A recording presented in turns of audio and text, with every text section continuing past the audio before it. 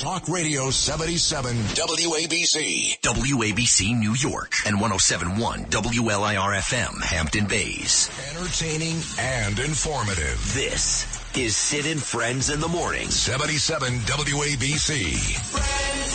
Now to Israel's war with Hamas. There are breaking developments to get to. Israeli Defense Forces are calling on all residents of northern Gaza to evacuate their homes within 24 hours. This word coming to us from the United Nations. That warning affects more than 1 million people, and it's coming ahead of a feared Israeli ground offensive. Meantime, security is being ramped up after reports the terror group Hamas is calling for a day of rage. No specific credible threats are being reported, but patrols around many Jewish synagogues and schools are being beefed up.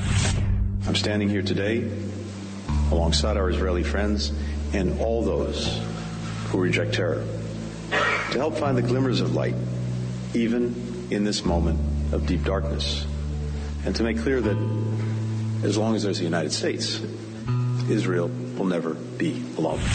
Hamas is ISIS, and just as ISIS was crushed, so too will Hamas be crushed. And Hamas should be treated exactly the way ISIS was treated. They should be spit out from the community of nations. No leader should meet them. No country should harbor them. And those that do should be sanctioned.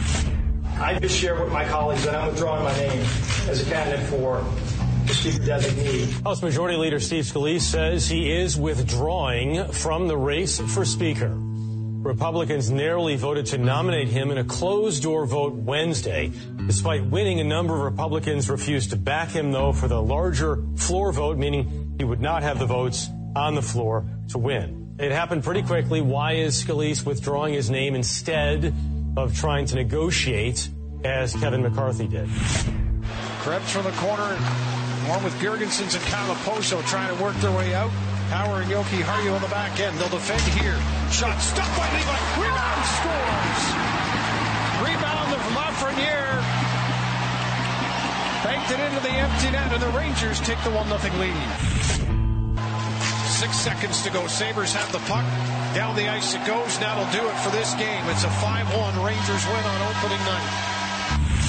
Hard work beats talent when talent fails to work hard. But today is the second annual Dyspraxia DCD America Radiothon. Danielle, you've done a magnificent job. But this charity was inspired by my son Gabriel, who was diagnosed as a little boy with dyspraxia. What is your message? My message is, no matter all the limitations, setbacks, people who make fun of you, just keep trying to do what you want to do. Whether it's, playing a sport, trying to open a can, trying to tie your shoes, just keep trying, and I promise you'll get it, because repetition is just, it helped me so much, and if you practice enough, it'll help you too. We love you so much, there's not even a word to describe it, you know that, right? But it's been a very rewarding journey for me and Mommy, because there were times we were nervous, and we weren't sure. There were times I was nervous too. Of course. But to your credit, you've erased all that. And now we think you can do anything you want. We do. We love you. Love you too. Now you made me cry. We'll take a,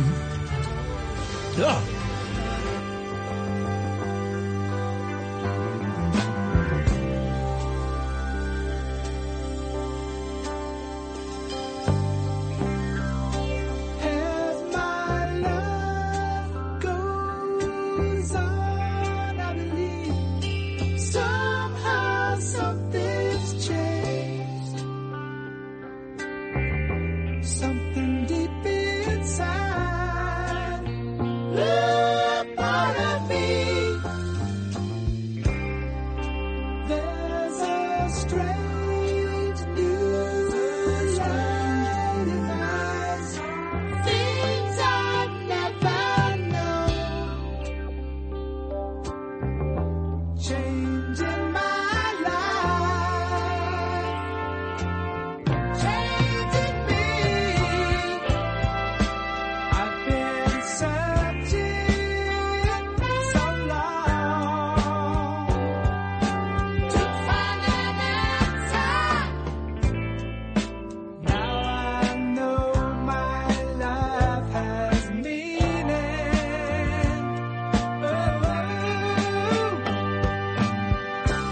How about that little boy, huh, folks? I'm actually wearing today for the second consecutive day one of these beautiful Dyspraxia DCD America shirts, which my beautiful wife Danielle ordered. And I don't know if you guys know this, Louis and Noam and Justin, but our very loyal and dear listener, Patty P. Polis, her and her husband Harry make these shirts. Yesterday I wore the gray one. Today I'm wearing the lime green one, which Curtis wore yesterday. And if you want to donate, you can still donate today.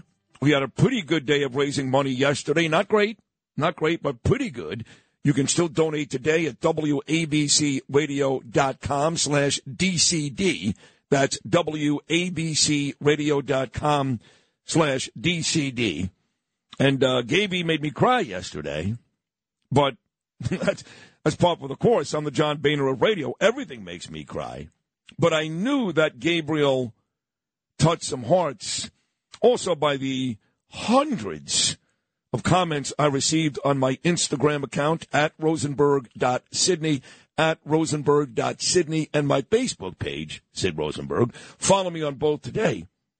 But when I saw my dear, dear friend of, God, over 25 years now, Lou Ruffino, behind the glass, who's got a beautiful, significant other in MJ. They've been together a long time, but no kids. When I saw Lou crying, I said, oh, my God. He must have really touched some hearts. And then later on in the day, I'm not going to read it. It's none of your business, man. But Lou sent me such a beautiful text talking about Gabriel, which I did show to Gaby and Danielle. And Louis is just one of the greatest people you'll ever meet. Genius, best sport op in the history of the business, Hall of Famer dating back 30 years ago to Don Imus. Margo Kaczmatidis even knows it.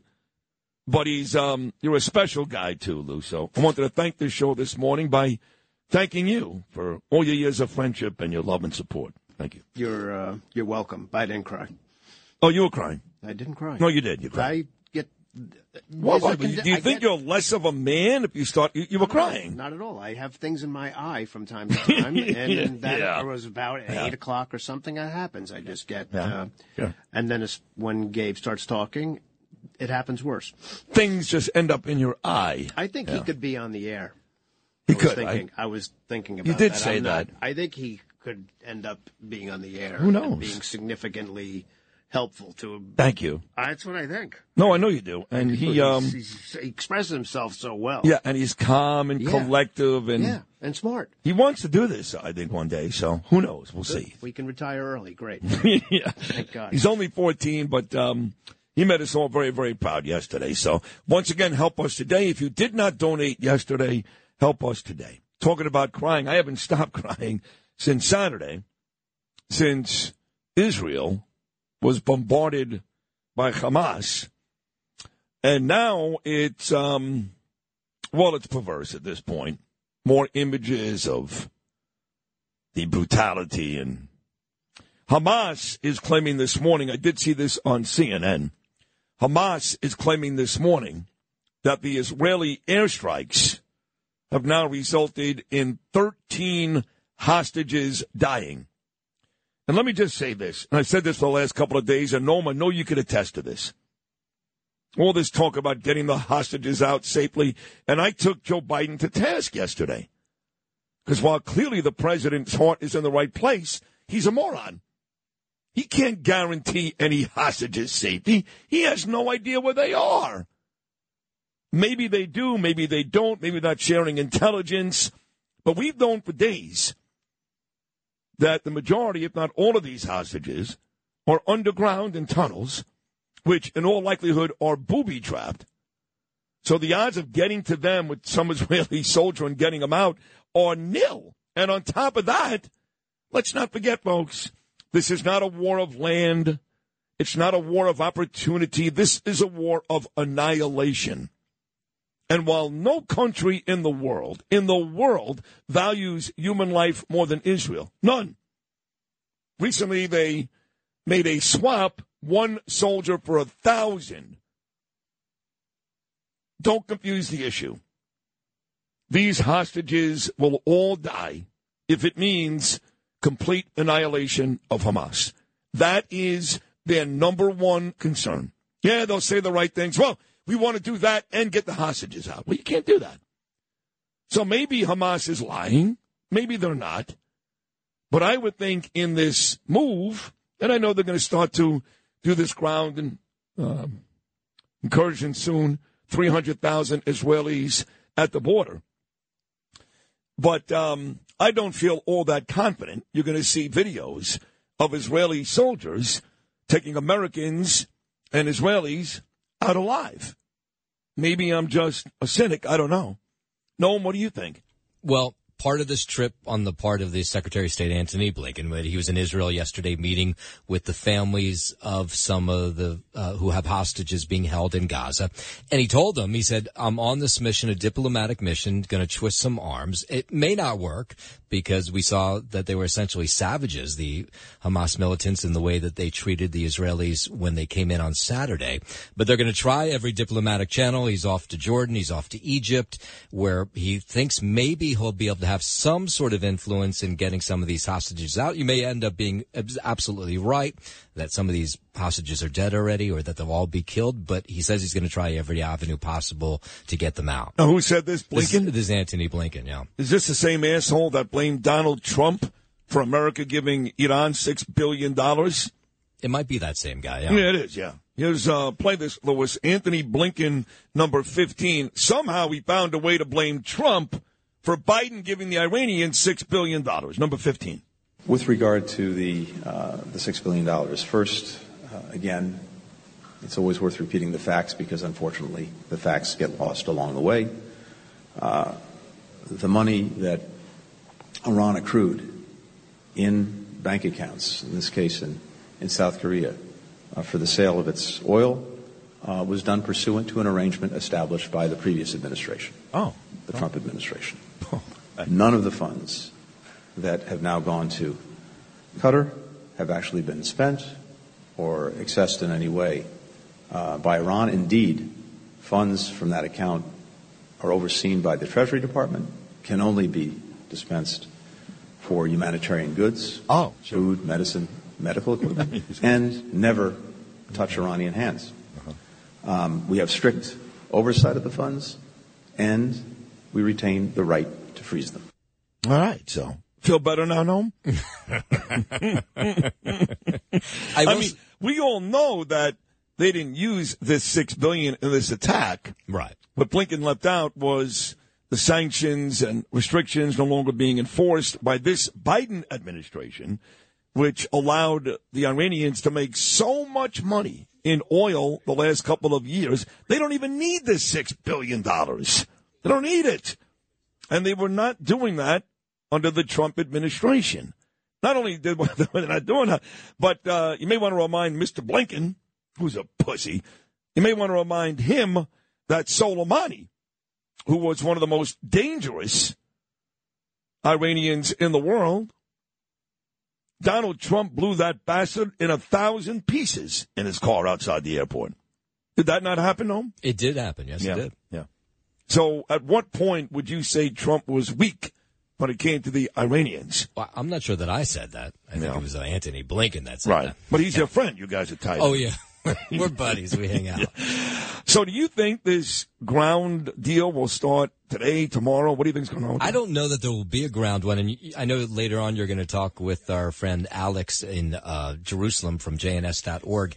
He said that there's no indication that that's going to happen anytime soon, that maybe this leafleting of Gaza, which they did this morning, these dropped leaflets in Gaza telling people to get out of northern Gaza, go into southern Gaza because something was about to happen. They gave them 24 hours to do so. He thinks that that's all going to be about bombing that area from the air, not necessarily a ground war. Got it. So today is Global Jihad Day. We know that because one of these Hamas leaders sent out a tweet, I believe, Wednesday. And I got a little freaked out. I called the mayor right away. I called Police Commissioner Eddie Caban right away. I even considered not coming to work today, which, of course, I did. If I came to work during COVID, I'm coming to work today. But two of my guests actually canceled because they're too afraid to come into the city.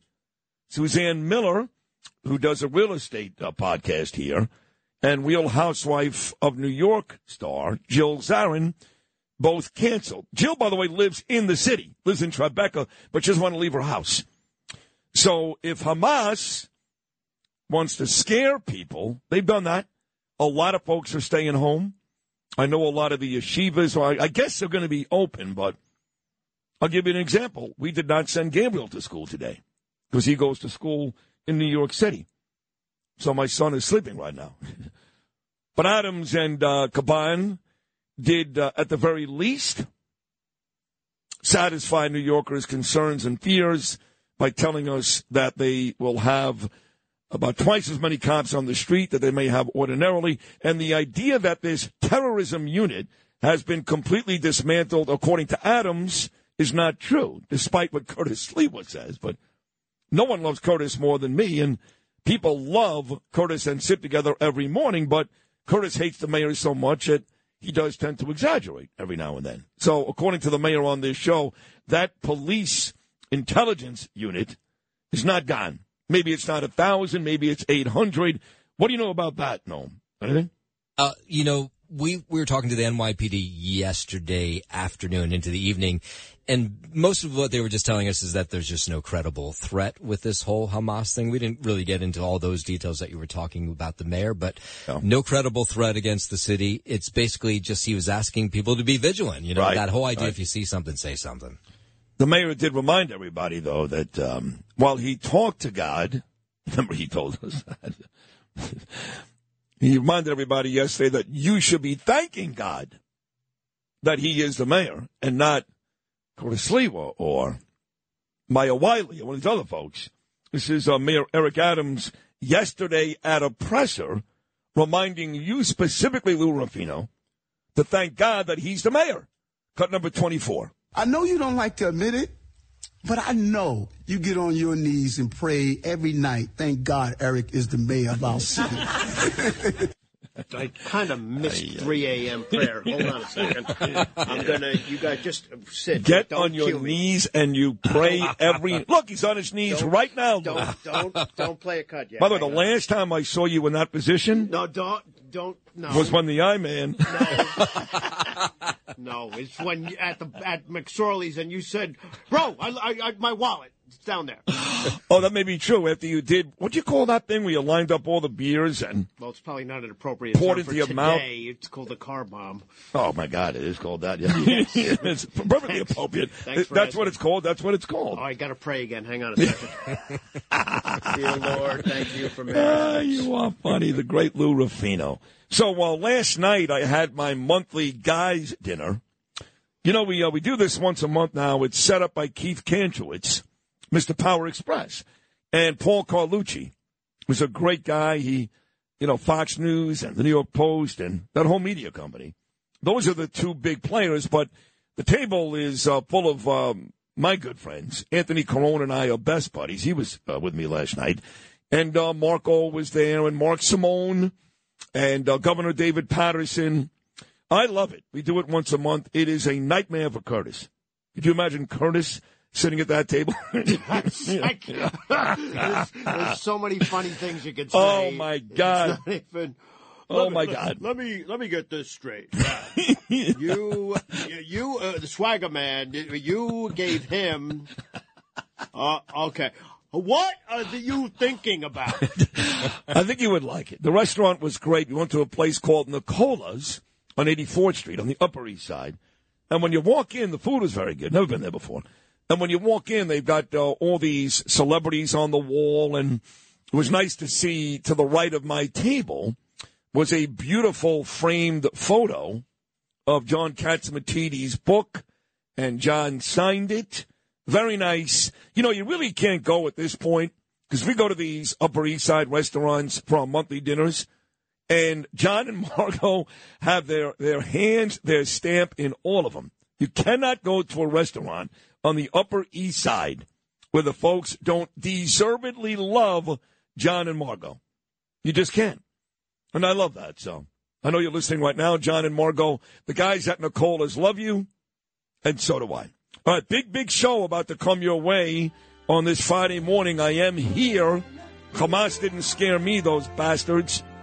Alex Trayman is live in Jerusalem.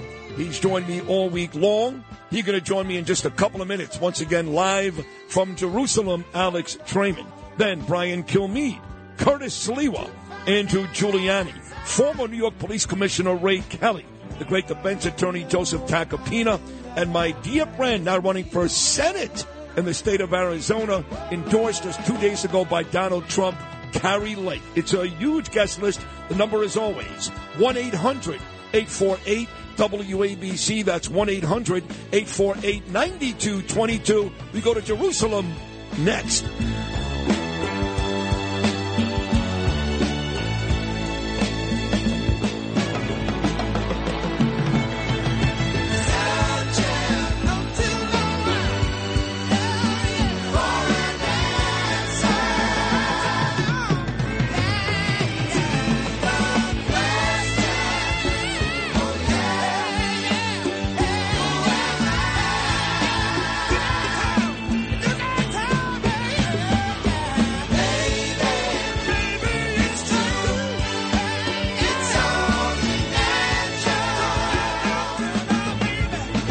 The digital dollar could give the feds control of your money. Get the digital dollar report. Call 1-800-862-6970 and also receive a $1,000 credit from Priority Gold to protect your money. Or just go to digitaldollarreport.com. Please note, the information provided does not constitute financial or investment advice.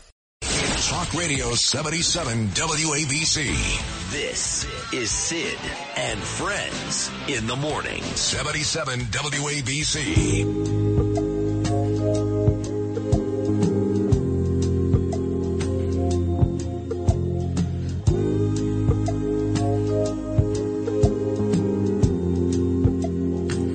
Slip sliding away, slip sliding away.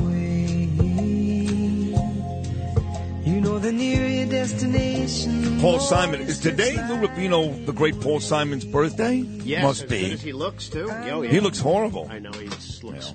Well, he never looked really good. I mean, him or Garfunkel, for that matter. How old is Paul today? Paul Simon, 82. 82? Yeah. So Pretty good rider, though. Yes, excellent. Yeah. I liked him, but he's notoriously difficult to work with. Yes. People can't stand him. But I did see that show that Fox put on a couple of months ago, which I told you about, where they had all these acts do all of his songs, like Susanna Hoff from the Bangles. They had the Jonas Brothers doing all of his great hits, Boxer and Bridge on the Troubled Water. She'll look good at 82, I bet. Who will? Susanna Oh, Hoff. she looks great now. She looks great now. Oh, man. Yeah. Let's go back to Jerusalem. Alex Trayman, JNS.org, has been incredibly courageous all week. He's done great work on both Noam Laden's show at 5 o'clock in the morning and, of course, New York's #1 show. That's us. Alex, first of all, thank you for your work all week long. It was so valuable. Thank you very much. Thanks for having me, Sid. You got it, pal. Give me the latest. I guess, here's the difference right here, folks, between the Israelis and these animals, Hamas. So Israel's about to open up a huge can of whoop-ass on Hamas, which I'm happy about. So Israel goes and says to these 1.1 million people, get out of there. Head south because it's going to get ugly. And Hamas, they go, don't go anywhere. Stay home. Because Hamas would love to see their people get blown up and killed so they've got more ammunition to fight back with publicly against the Israelis. I mean, it's an unbelievable contrast, no? You said it. Israel gave notice for people to leave the northern sections of the Gaza Strip. They gave them the line which they should cross down into, in which they'll be safe. And Hamas has told them to stay in their homes and not to accept the propaganda, disinformation of the IDF. This is what Hamas does. On the one hand, we see, the bomb Israeli military targets that they can move past and kill as many civilians as possible. And here they hide among civilians, and they want to increase the number of civilian casualties on their side because they don't value human life. No, they don't. They've also said, I believe I saw this morning, and maybe you can confirm it or deny it, Alex Trayman again live in Jerusalem. Hamas is claiming that the Israelis that are bombing the last couple of days have now killed 13 of the hostages. Do we have any confirmation of that? This is a Hamas statement, and there's no confirmation of that. The numbers coming out of Gaza with regard to the number of killed or wounded, there's no real way to accurately determine if those are the real numbers, and we don't really have that information yet as to if the 13 hostages had been killed. That's a risk that Israel has to take. Israel cannot be held hostage by these hostages right now. What we have to do is what Israel has to do is to make sure that Hamas can never carry out an attack like this again. Bottom line, I mean, it's neither you or I are insensitive. We're good people, Alex. And I know Israel values every life. Again, I just mentioned last segment, they traded one soldier for 1,000. But they're not going to allow 150 hostages to dictate how they run this war. They want to annihilate and wipe Hamas off the face of the earth. And as horrible as this sounds, if those hostages end up being casualties of war, folks, they're going to do it. Bottom line, yes? I was just speaking to a friend of mine who served in Gaza. He's a little bit older than the reservist age now, but he served in Gaza and he was a sniper. And he told me that in the Army that there is a rule. And the rule is that if you see a hostage being taken and you're not in a position where you can kill the hostage taker, you kill the hostage, because the worst thing that there could be is a hostage situation. That's the discipline of the Israeli army, and of course everybody wants the hostages back, and they'll take every effort to do so. But risking the lives of additional Israeli soldiers in a booby-trapped urban environment in the Gaza Strip. We just can't unfortunately, Israel cannot let the hostage situation dictate whether or not it meets its military objectives. Alex, talk to me about this bombing that's about to take place and why the Israelis are giving these Palestinians a chance to leave. I mean, what are they targeting? How much are they getting ready to bomb? It sounds like it's going to be a huge effort.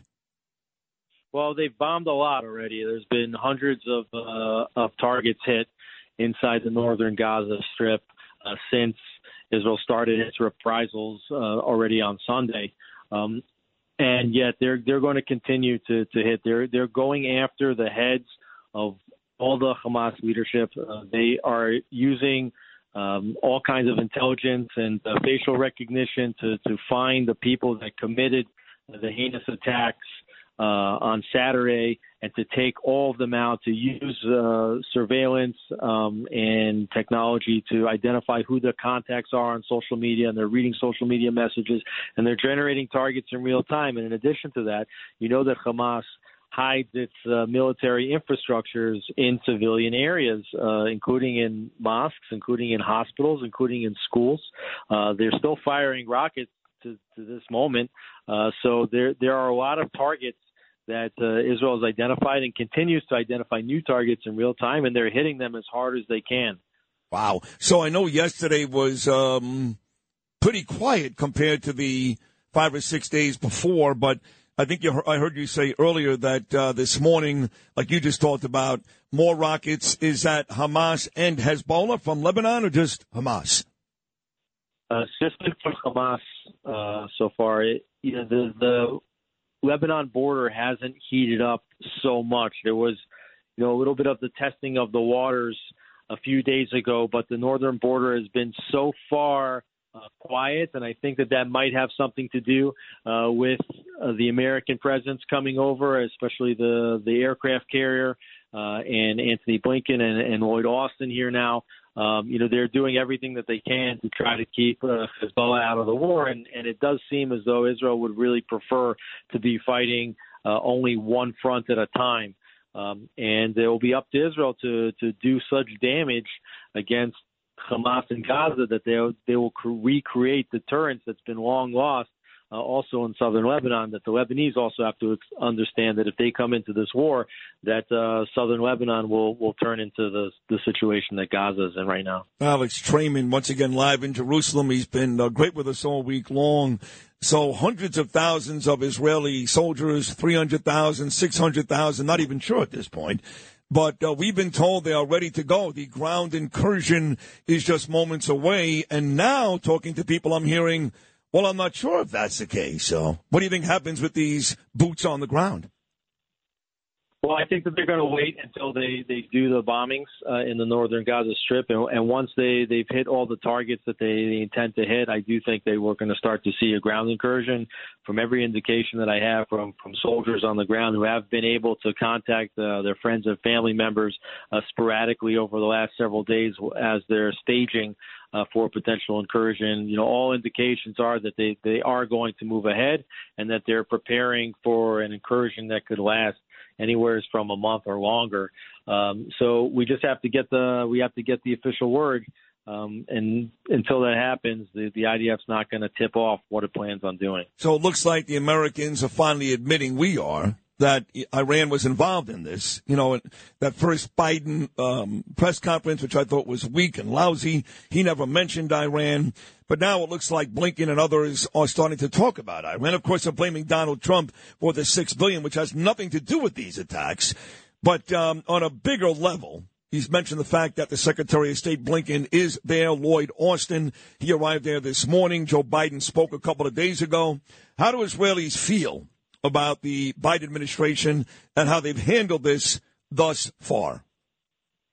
Well, the shows of support so far have been very, very strong. But the key question and the most important strategic element here is how long will the American backing last? You could see Antony Blinken was visibly shaken by the pictures and the videos that he saw of the massacre that took place on Saturday. And right now, the United States is standing behind their ally in a strong way. But you also heard him say in his comments at the press conference with Netanyahu that democracies handle themselves differently, and they expect a reprisal to be fair and to do what they can to avoid civilian casualties. Which is not something. It's not something that's held. Hamas is not held to that same standard. So really, the question is, in a week from now, after Israel has significantly bombed the Gaza Strip and the death toll rises, and the international media, we already see the United Nations asking the IDF to rescind its evacuation order, and we're already hearing, claims that the siege that Israel has on the Strip, which is not a complete siege because we don't control one of the borders, is a violation of international law, and that we're committing war crimes. So the question is, when the pressure builds up and the death tolls in the Gaza Strip build up, will America give Israel the support it needs to keep going and continue its operation until the strategic military objectives are met? On the way out, Alex, you're in Jerusalem. I'm in New York City. I know you know the city very well. I came to work this morning, but I did not come to work without speaking to the mayor, Eric Adams, and the police commissioner, Eddie Caban, more than once the last couple of days, because when that Hamas leader went on Twitter and called for today, this day right now, to be a jihad day, a global jihad day, a day of rage. I know, Alex, those folks are here. There's no doubt in my mind. 9 of the terrorist countries have, they've escaped, thousands and thousands, all the illegals and migrants we've got here. You'd be stupid to think they're not here already. So I'm taking this threat very, very seriously. I came to work, but I got to tell you, I was a little nervous. It's got to be intensified by 100 in Israel today. Is that the case? Absolutely. I was at my home, which is right on the seam line, really, between the Jewish and the Arab neighborhoods and the eastern sections of Jerusalem. And from the mosque, you had blaring for 20 minutes,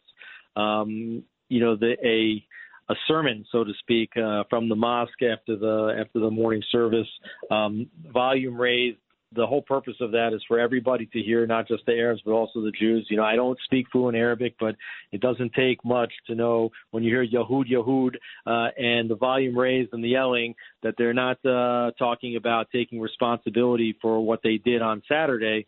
They are talking about inciting their population to violence. But I think that the point that you mentioned in the beginning is the most important, that this is not a Hamas jihad. This is a global jihad. Hamas is just one of the strong players here, but this is a global jihad that includes many, many different terror organizations in many different countries. And the jihad has also infected the academia in the United States, the universities, and even to a certain extent the Congress, which is very, very scary, and not just America, but in other democracies around the world as well. Oh, you just nailed it. Listen, do me a favor. Please stay safe. I know Shabbos is coming up tonight and tomorrow, and we're about a week away now from the original atrocities.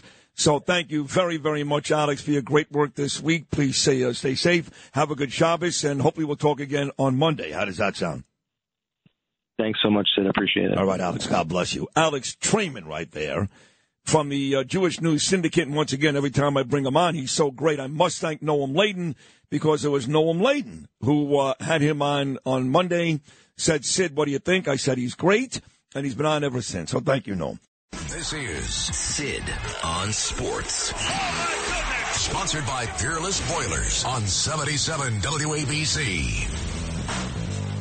Justin Ellicker with your bottom of the hour sports update, sponsored by Pete Morgan and Peerless Boilers. Go to peerlessboilers.com, paviliontankless.com to find a dealer near you. They're the world's best built boilers on the gridiron. The Kansas City Chiefs moved to 5-1 on the year with their 19-8 win over the visiting Denver Broncos last night on Thursday Night Football. Denver moves to an underwhelming 1-5 overall. Locally, the 2-3 Jets get set to host the undefeated Philadelphia Eagles Sunday afternoon at 4:25 p.m. Currently is 7-point underdogs. As for the 1-4 Giants, they'll be in Buffalo Sunday night at 8:20 p.m. as 14.5-point underdogs against the 3-2 Bills. On the ice were the Rangers and Devils, opened their respective 2023 regular season campaigns last night. For the Hockey Blue Shirts, they started things off with a 5-1 win in Buffalo against the Sabres. Chris Kreider decided to get right after it. He had 2 goals. He buried 1 in the first period before a shorthanded beauty in the third that put New York up a 4-1. They'll be back in action tomorrow night in Columbus against the Blue Jackets. As for the Devs, they dropped the puck on their season with a 4-3 win at home against the Detroit Red Wings. Jack Hughes picked up right where he left off with 2 goals in the second period before Dougie Hamilton snapped a third period tie to propel New Jersey to victory. They're right back at it tonight at home against the Arizona Coyotes. Puck drop set for 7 p.m. And over to the Diamond now in the MLB playoffs. We have our final championship series bound squad in the Philadelphia Phillies. The Phils eliminated the Atlanta Braves with a 3-1 win in Game 4 of the NLDS. How about that regular season? The Dodgers, the Braves, and the Orioles. Yeah. Far and away the 3 most, I guess, hottest teams, best teams in baseball. They were the best teams in baseball, yes. None of them playing in these championship series. No, I saw an article yesterday begging the question, does the regular season still matter? I mean, 162 games and all 3 of them are gone? All 3? Yeah, it's absolutely out This of year the Braves couldn't lose. You got Acuna. We're not going to lose. Out. And, out-handedly. You know, the Phillies fired Joe Girardi. Now they've gone back to 2 straight World Series. Rob Thompson. It's that Thompson magic. Both teams on Sunday, though. So you got the ALCSs both set. So you got just 4 wins standing between each of these teams and a ticket to the 23 World Series on Sunday. The Texas Rangers, they'll meet the Astros in Houston for Game 1 of the ALCS on Fox. Both teams ended the regular season with an identical 90-72 records. Fans of either the Diamondbacks or the Phillies, they'll have to wait until Monday night for Game 1 of the NLCS on TBS. That series will begin in Philadelphia. And as previously mentioned, Rutgers in action college football-wise. They're going to welcome in Michigan State tomorrow at noon. Sports sponsored by Pete Morgan and Peerless Boilers. Go to peerlessboilers.com, paviliontankless.com to find a dealer near you. They're the world's best built boilers, and I'm Justin Ellick on 77 WABC.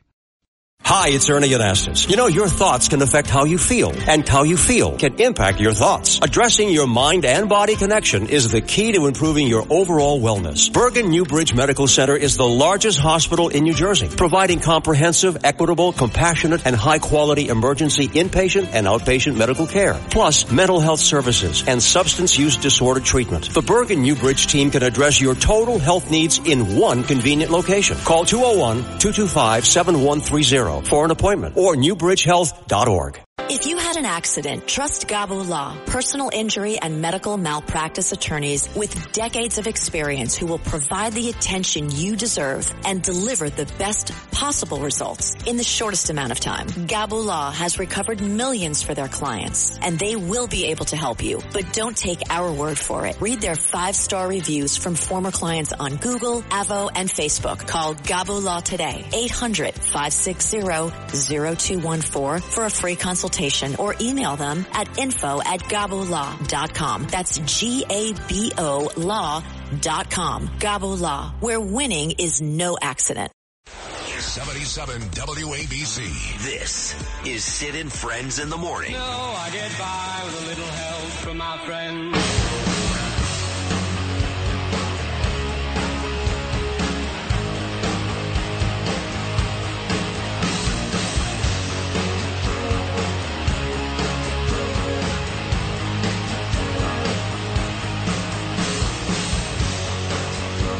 And back here on Sid and Friends in the Morning on a Friday. Again, thank you very much to Alex Trayman.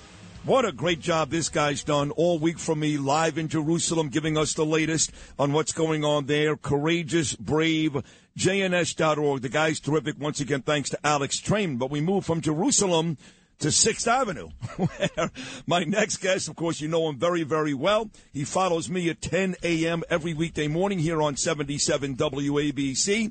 He is a superstar at Fox News, Fox and Friends every morning. His own terrific show, Saturday nights at 9 p.m., One Nation. He's my dear friend, Brian Kilmeade. Brian, happy Friday, buddy. How are you? Good. You know, we're watching every NYPD police officer, I believe it's 36,000, should be 39,000, told to come to work today. You know, because New York, as usual, the epicenter for fun, excitement, opportunities, as well as terror targets.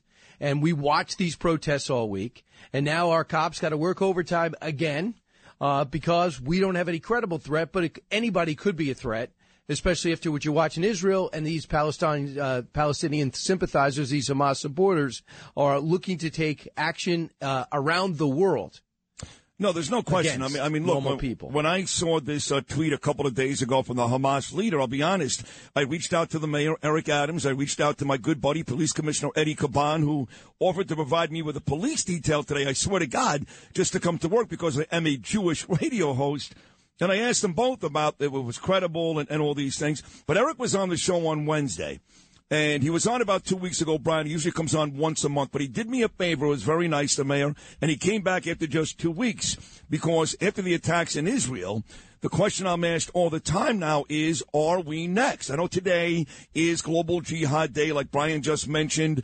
I'm not sure if anything happens, but are we next? And I said, Eric, listen. We got a lot of people coming into this country, not just the illegal migrant crisis, Venezuelans on Staten Island, but since 2021. I saw a list on Fox News with John Roberts right before the president spoke the other day. Those 9 countries that Donald Trump labeled terrorist countries, you got 30,000 from Turkey, 16,000 from Yemen, 15,000 from Afghanistan. I mean, it is terrifying. I said, Mr. Mayor, do we have Hamas people here? And you didn't say no. He said, look, we got the best in the NYPD. We rely on our intelligence. He didn't say no. Sid, he's cutting back the anti-terror task force. The one that Ray Kelly built up, it was better than the FBI. They'd be sending, if there was an explosion in Jordan, he'd have our investigators there saying, how does it relate to New York? What do we look for? How did it happen? And this is why we were kept safe. It wasn't a coincidence. And Eric Adams goes, hey, you know what? I'm going to be cutting that terror task force back. That better change. Actually, Ray Kelly's going to join me at 8:05 this morning to talk about that terror force. According to Eric Adams on this show just 2 days ago, that force is still out there. It has not been depleted in numbers. They don't deploy them everywhere every day, but he claims at least there are still close to 1,000 members of that force. Now, let's move from Adams, though, to the national scene. I know you watched Joe Biden a couple of days ago as well. I found his speech to be very nice. but one of the weakest speeches you'll ever hear. And for him to come out yesterday and say to the American people and the families, I guarantee you will get those hostages, to me is so irresponsible. First of all, we have no idea where those hostages are. They're underground somewhere in a tunnel in Gaza. We have no idea if they're booby-trapped, how we're going to get to them. How could the president, trying to be nice, ever make a guarantee like that when the truth is, that's ridiculous? Listen, when you see these protesters in Columbia, NYU, Times Square, just know they're protesting. They're pro-killing 29 Americans. They're pro-taking American hostage. That's where they stand. That's where they stand. And then for us to not take a lead role when Americans are taken and not, you saw Robert O'Brien, I hope, on Saturday night with me live, and he said, I'm going to call, this is before he knew Americans were taken hostage.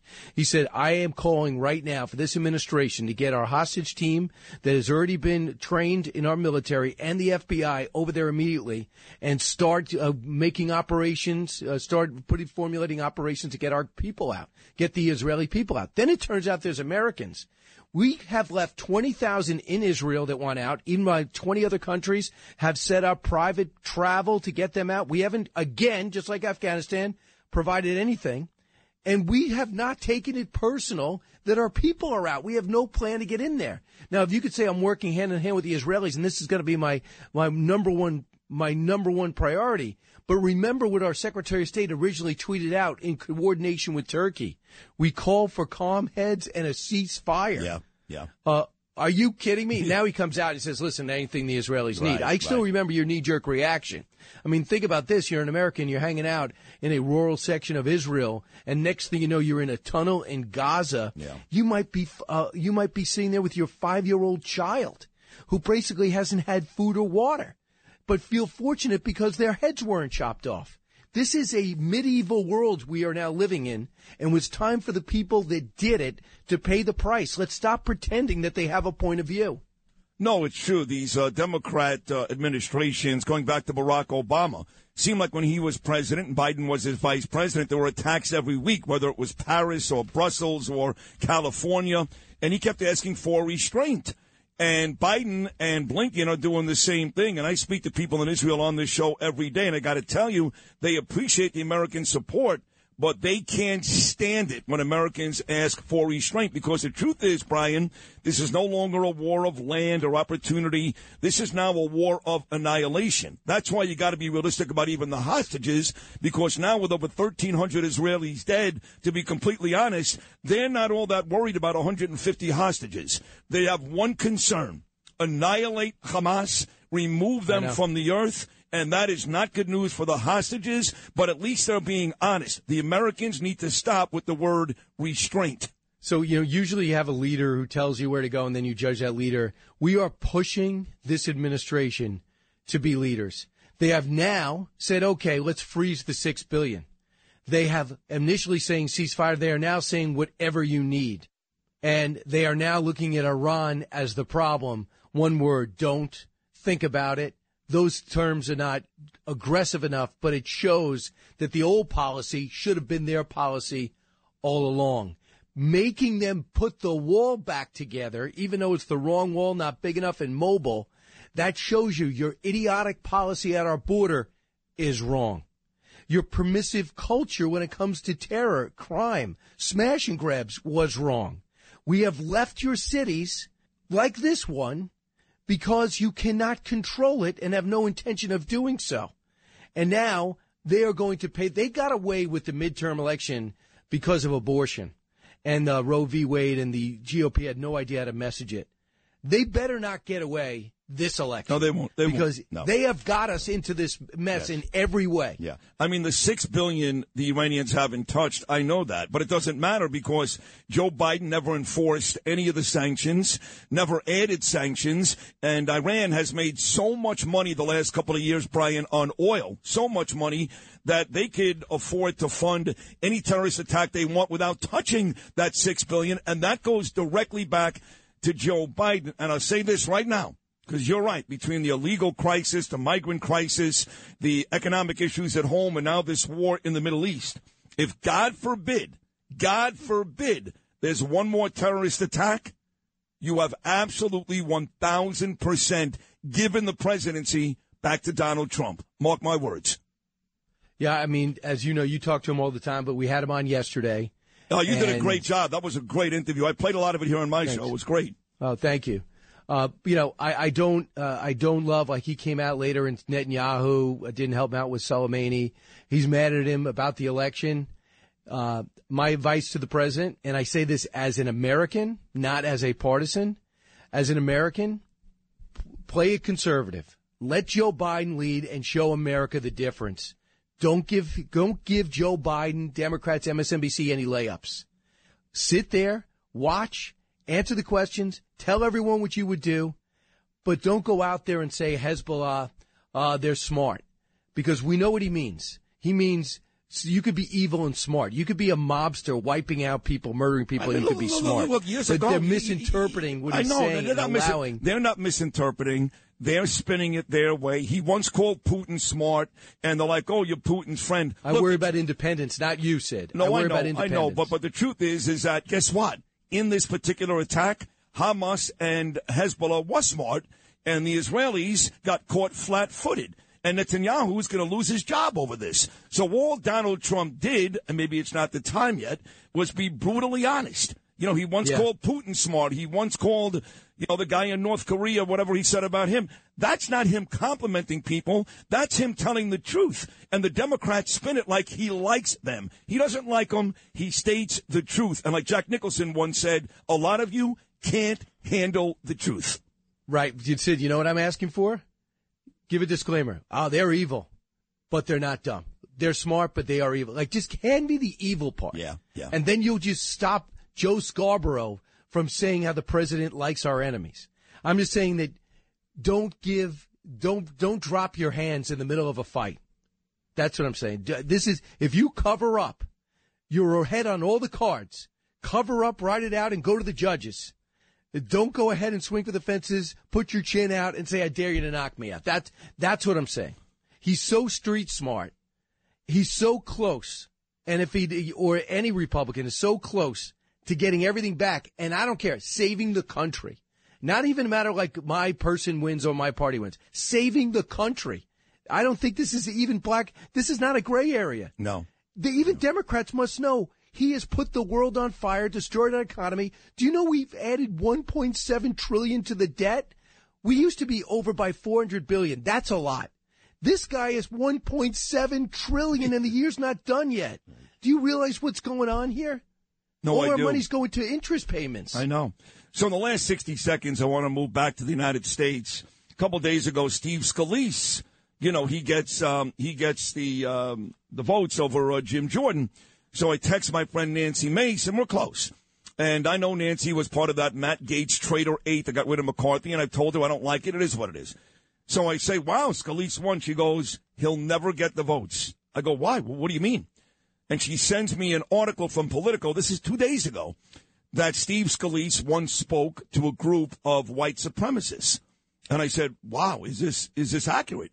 She said it's 100% accurate. It's going to destroy him. And I mentioned this on the air 2 days ago when no one had any idea what was going on. And as it turns out, he stepped down yesterday, Nancy Mace, right in the middle of it once again.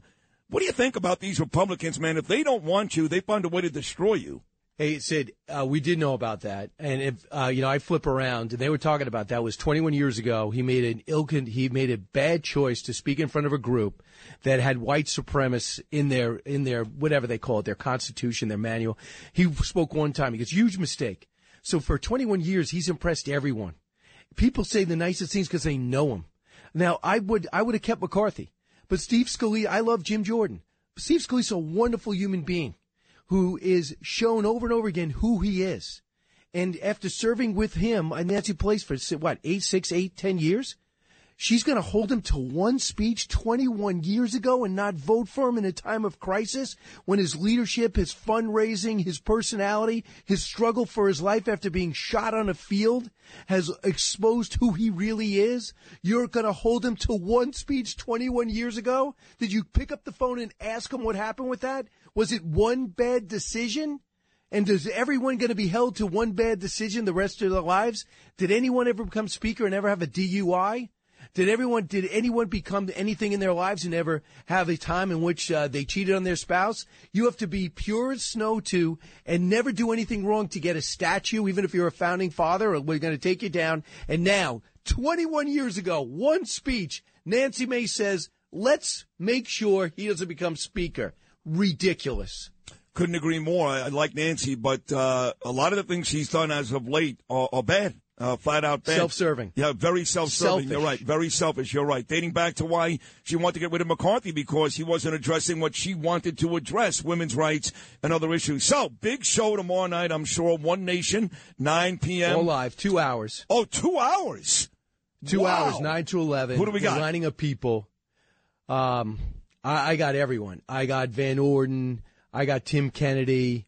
I got Dennis Ross. I mean, we're going to end up with probably 16 guests. I'm waiting till like today at around 1 to basically solidify. While the IDF has been great giving us people, and we're going to have 2 or 3 reporters, I think the ground war, I don't know how you feel, is going to be hot by then.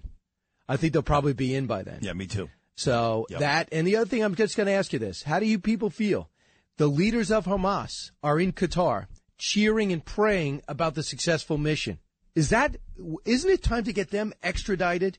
I mean, why do we let them live in luxurious hotels, have limousines, call the shots? No, we should kill them. And let Qatar house them? Kill them. I mean, isn't it time for us to call for them to be extradited? Well, I want to focus on that. I like to happen in the final 60 seconds, as frustrating and annoying as that is. Hamas living nicely in Qatar. What's even more frustrating, Brian, is forget about Qatar. How about our own kids? Whether it's Harvard, NYU, Brooklyn College, Columbia. I'm not talking about the pro-Palestinian rallies with people like Ron Kubi, those lowlives. I mean our kids. What has happened to this whole generation? What happened? I think that, it's the whole thing. You open up, you rip off the Band-Aid, you look at the infection, you pour peroxide in. We are exposing them. You saw what Ackerman came out and said, Wall Street, anybody on this list, on the pro-Palestinian student union list, make sure they're not hired. And now you have Harvard backtracking on their statements, even the student unions. They're going to be isolated. We watch KJP condemn the squad. They're being exposed. Dan Goldman condemning other Democrats on Fox. I'm not a fan of his, but he was in Israel at the time. It's making us find out who the traitors are amongst us. And I think that in the long run could be good in forcing these professors to say, please tell me your point of view. Please tell me why a manual says, the attack manual says, attack Israel military bases, concerts, and kindergartens. And you tell me if there's an equal form of justice and if the Palestinians have a point of view. And I think it's exposing the horror. And that I could see in the long run being good. What a great conversation. We'll all be watching One Nation, 9 p.m. tomorrow night, a 2-hour special. Fox and Friends this morning, 10 a.m. here on WABC after me. What a terrific guy and a great talent, my friend Brian Kilmeade. Brian, thank you so much. You're the best, Sid. Thank you. Thank you. Look who's talking. Brian Kilmeade. We'll take a short break. More of Sid and Friends in the morning on a Friday right after this.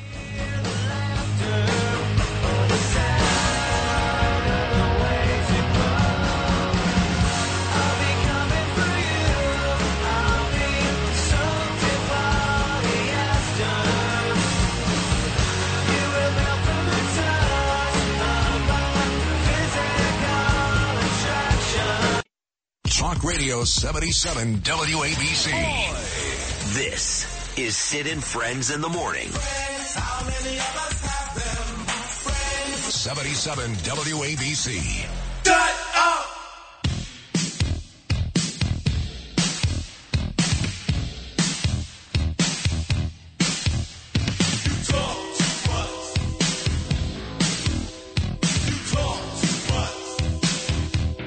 Curtis loves old Run DMC. Talk too much. He's on every day at this time because he's the best. Gets huge ratings, noon to 1 every weekday afternoon. Also huge ratings, hosting overnights every weekend, but does his best work right here alongside me every weekday. And missed you last night. We were at John and Margot, one of their favorite restaurants, Nicola's, up on East 84th Street. You mean Nicola's? That's right. And it was our monthly group. and all your buddies, Keith Kantrowitz, Paul Carlucci, Governor David Patterson. My husband-in-law. That's right, Mark Simone and Jade Chan. I mean, everybody was looking for you. Well, I was too busy in Riverdale with your peeps and at Columbia University on the way back. Well, is that true? You made both of those stops? And now, did Columbia have another pro-Palestinian rally last night? Not last night. I just wanted to look at what the security was. Gotcha. In lockdown, you know. Right. The David Patterson, my husband-in-law, dorm, because, you know, he went there. Yes. That was in lockdown. The Barack Obama dorm was in lockdown. Do they have an Obama dorm there already, too? Of course not. Okay. I don't know. I mean, both of those guys went Listen, there. I used to live on 104th and West End for 6 years. You know that. And I would walk north to go to Shake Shack or get some Starbucks coffee, and I was right by Columbia University, and I hated it there. 116th on the 1 train. Yeah, also, 12 blocks. wait till you see what I post later. 5 o'clock, rush hour, number 2 train, heading uptown to Riverdale to deal with the migrant center issue there. And there's a black guy laid out on the floor of the number 2 train, knocked out. Middle of rush hour, right? And you'll see me talking to the guy. Eventually, I revive him. Who knocked him out? You did? No. Oh, drugs. Oh, drugs. Okay. We said knocked out. I thought it was physically. This is everywhere. Oh, I know. It's gross. Everywhere. Please. Listen, Curtis. I take the 6, the 4, the 5 every day. I walk. It's disgusting. No doubt about it. By the way, nice shirt. Yesterday, Curtis took part in our 2nd annual Dyspraxia DCD America Radiothon, and both Danielle and Gabriel love Curtis. They really do. And we gave him this lime green sweatshirt, and I wore a gray one yesterday. I'm wearing that one today, so Curtis and I look like a gay boy band. Exactly. We glow in the dark. Yeah, we do glow in the dark. But I do want to talk to you right now about Eddie Caban, because the police commissioner... Don't laugh yet. When I called him on Wednesday and I said, hey, Eddie, I'm the biggest voice in this city and I'm a Jew and I'm nervous to come to work on Friday. Your friend and mine, Eddie, said, don't worry, Sid. Yeah. I'll have a police detail for you. I swear to God. And I will make sure you get there and go home safe. So how can I be mad at Eddie Caban? Well, you should be. He's in Qatar. This is where... Well, he's in where? Qatar. Qatar? You remember where Eric Adams went for World Cup because he wanted to study security? Forget about Eric Adams. You know who's in Qatar right now? All these Hamas leaders. Not only Hamas, you have the Taliban, you have Hezbollah, you have Islamic Jihad. So what is Eddie Caban doing there on this Global Jihadi Day in New York City? I'm sure he's doing a deep investigation into these terrorist organizations. It's a junket. Look, Eric Adams went to South America, right, to tell migrants to stay home. He admitted that was a disaster. Notice the Department of Corrections is ready to be turned over to the federal government. A guy you've had on, Louis Molina, right?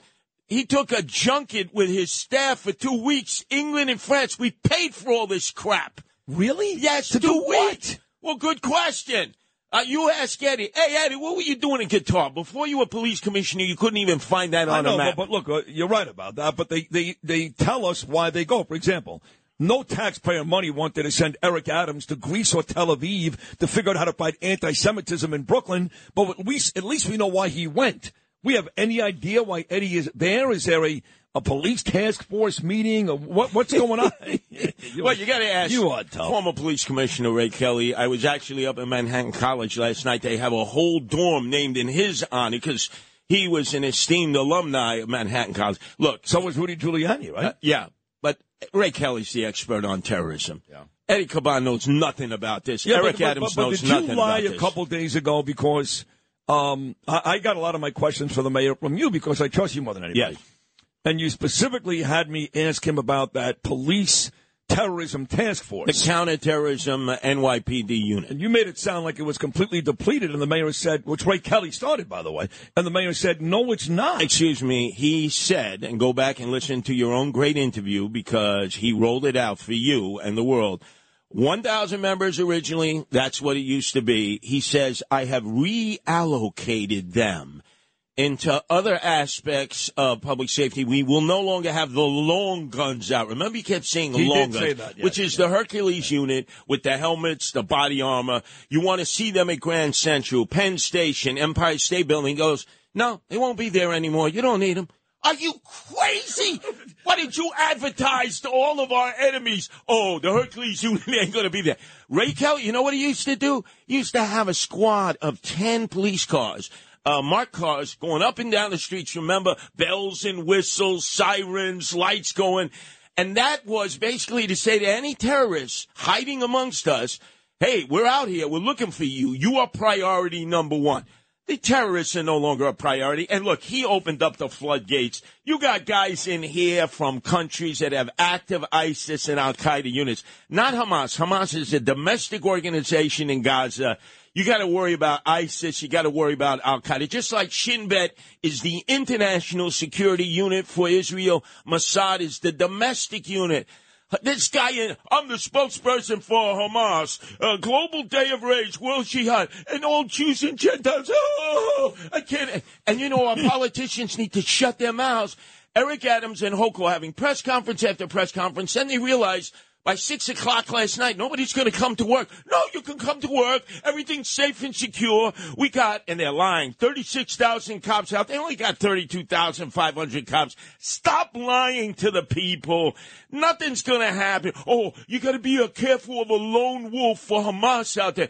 All he's feeding is more fear, fright, hysteria, and hype. Eric Adams, you know nothing about terrorism. Shut your mouth. Leave it to the experts, like Commissioner Kelly, like John Miller, like others who were involved in the process for years. Ray Kelly is going to join me. This is what we do. He was the best. It's coming up at 8:05 in about 40 minutes. And it was Ray Kelly, who I believe years ago was the one who said Hamas was here. Now, I also asked Adams that a couple of days ago, and he kind of went around answering that question. He started to say nice things about the NYPD and intelligence and blah, blah, blah. But while you say there's nothing to worry about, and I agree with you. I got up this morning. I came from Queens to Manhattan. I'm at work. I'm not scared. I'm going to walk around. F them. But you have to admit there are people here, and a lot of them, who do want to kill us. Yes or no? You would have more to fear on Good Friday that some of us Gentiles have flashbacks. And we remember Mel Gibson's movie, about the crucifixion of Jesus Christ. And then all of a sudden we want to do a pogrom. Stop this nonsense, this fear, fright, hysteria. I'll bet you they're working in Israel today. The bombs are going off, right? The air raid sirens. Israelis are tough. Not Americans only are they working, are soft. Do you realize that our mutual friend Dov Hikind actually went to Israel with his son on your program, yes, 2 days ago because he'd rather be there. He went to a service yesterday for 30 Israeli soldiers killed last Saturday. There are bombs going off all around him, and he's happy to be there. This is the difference between the Nebuchadnezzar and schlubby Jews. Oh, Hamas is going to kill us. Dov Hikind was a member of JDL, every Jew at 22. He believes in force. And by the way, while we're on that subject, Eric Adams, who's putting fear, fright, hysteria, and hype into everybody. Oh, there could be a lone wolf out there from Hamas. Shut up! You talk too much. What are you going to do now if your fire department closes 7 migrant centers, including the battleground area, St. John's Villa, because it is a fire trap? They had already closed one, Richard Hungerford School on Staten Island, because of asbestos problems. What are you going to do, Eric? You're going to force them in other neighborhoods? Let me warn you. Wherever you go, I'm shadowing you. We are going to stop you in your tracks. You went to South America at taxpayers' expense for what? The migrants keep coming, 800 a day, because you called Governor Abbott. You say, oh, he's a racist. Let me tell you something.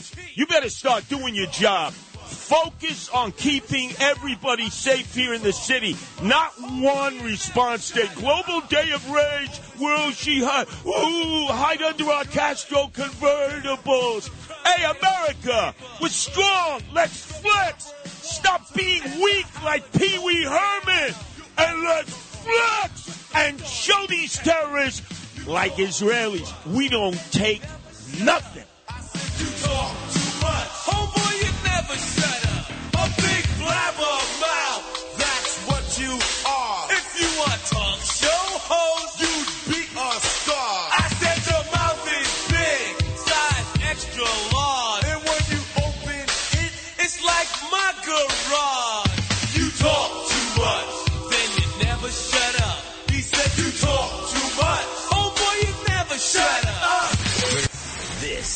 is Sid and Friends in the morning.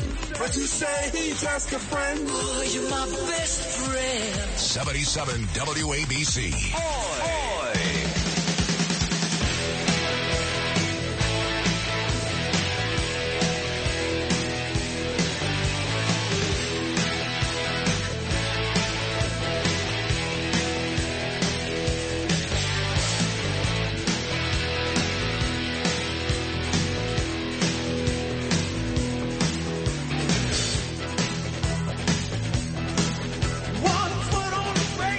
Lou, you look so handsome today. You got yourself a nice haircut. Where'd you get that in Rockaway yesterday? Yes. Oh, no, I did not. You got it here in the city? Yeah. What is this? Like information from Iran? What you're like? Well, it sounds Where'd you like get the haircut? New York or Rockaway? It sounds like an interrogation. Unlike you, I don't give away my every step of the day. Really? You think telling people where you get your haircut is in Whitestone?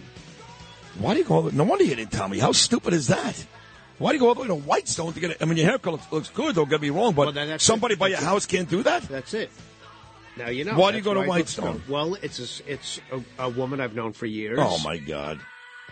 And I like seeing her, and then I see her, and then cuts my hair. It takes 7 minutes, and I'm done. Now, she's always been at that location in Whitestone, or you known this woman? Yes. And then you traveled to meet her? No, she's always been in Whitestone. Yes, yeah. Bayside, Whitestone, a couple of different places. Now, what were you doing in Bayside?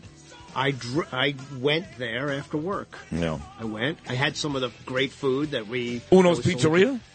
No, from the Aunt Butchie's. Oh, yes, in Brooklyn. In fact, Joe Pernice, thank you very much for dropping that off yesterday. Aunt Butchie's happens to be my buddy Stinky there, Santo, and Danny Fagliano's cousin. Yeah. You're making names up. No, this is all true. No, see, you're making, now I'm going to call you out. They call Billy Santos Stinky. And everybody knows him in Bainbridge, including Artie Idala and everybody. But there's not a day that goes by that I don't feel like you're making names up. Oh, that's because you don't respect how many people I know. The wrong word. Respect is not. Well, you just don't believe me. No, I don't believe. No, I've tall tales. I got to tell you, since I'm I think 11 years old, we've referred to him as Stinky. I don't even know why, but Tacopina's coming on at 8:40. He went to Poly Prep with me, and he could attest to it. Okay, then I want him to confirm. Fair enough. Some of these, like one of the first things I want you to come out like. Oh, yeah, Sid, that's right. Was Stinky there last night?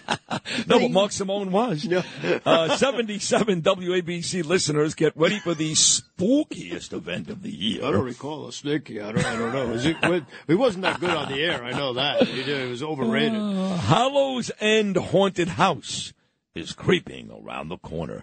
And we've got your golden ticket to a night of thrills and chills. Yes, folks, we're giving away a 4-pack of tickets to Hallows End Haunted House at Ferry Hawks Stadium on Staten Island. It's the ultimate Halloween extravaganza. It'll send shivers down your spine. This is true. This is an unbelievable event. Picture this. Haunted mazes, spine-tingling performances, and the scariest costumes in all of New York City. All you have to do is sign up for the WABC VIP Club at WABCRadio.com/VIP for your chance to win a 4-pack of tickets. Do not let this chance slip through your fingers. Hallows End Haunted House at Ferry Hawks Stadium on Staten Island awaits. And so does your destiny. Ooh. Go to WABCRadio.com/VIP. And win some tickets, and it's going to be fun. It's Friday the 13th, too. It is today. That's right. Oh, my God, I just looked at my phone. You're right. Today is, yeah. Yeah. Was Jason Voorhees one of the scarier ones, or? Was that the first one? He was Friday the 13th. He was the hockey mask guy. No, I think the Freddy movies were scarier. Freddy Krueger? No, those. Nightmare on Elm Street. Oh, those first couple were scary. What about Michael Myers, Halloween? Yeah, those things with a guy running around. Stupid. With a mask. Stupid. And you couldn't. The one thing about those movies, the first ones always scared me. But when you get to the point where you can't kill them, like they shoot an arrow into Jason Voorhees' eye, Pulls it out. He's like, okay, that hurt, and I'm going to kill you. Like, what are we doing here? And then the last scene is his hand comes out of behind a rock or Something like that, yeah. Jumps out of a lake. Oh, Freddie 14 will be coming up next month. Well, you know what was scary with that was Carrie with Sissy Spacek. That was scary. When she went to the grave and the hand, the hand came out of the grave. But it's always the same formula. There's always gorgeous young girls, handsome young guys, and some poor black bastard is the first to die. That's why African Americans are so pissed off. They're right about that. They're the first to die in every horror movie. There's only one of them. It's like one of the Star Trek guys in the red uniform. Yeah. You know, they're dying first. They die first. Black guys, you're gone. It's finished. Black girl, whatever. Thank God for Black Panther. It was a great movie, mind you. All right, Brian Kilmeade was great. Curtis Sliwa was great. And we've got some great guests still to come, including Ray Kelly, Joseph Tacopina. We'll go back live to Jerusalem, talk to Alex Trayman. How about my friend Carrie Lake, now running for Senate in Arizona, got the Donald Trump endorsement a couple of days ago. She's going to join us, too. And I think I did mention Andrew Giuliani coming up next. Oi! This is Sid and Friends in the Morning. 77 WABC.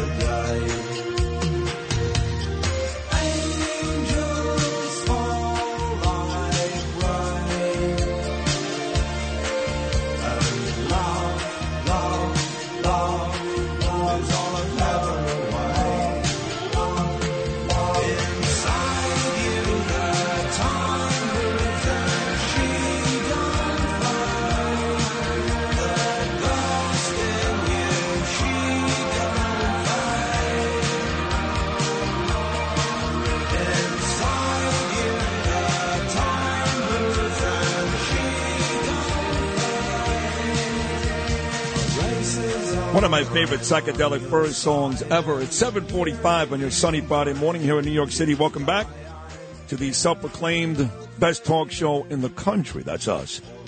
Me and Louie and Justin and Noam and all of you folks out there. Again, bravo to Greg Kelly. That was great. His father, Ray Kelly, who most of us believe is the best police commissioner ever, will join me coming up in about 20 minutes.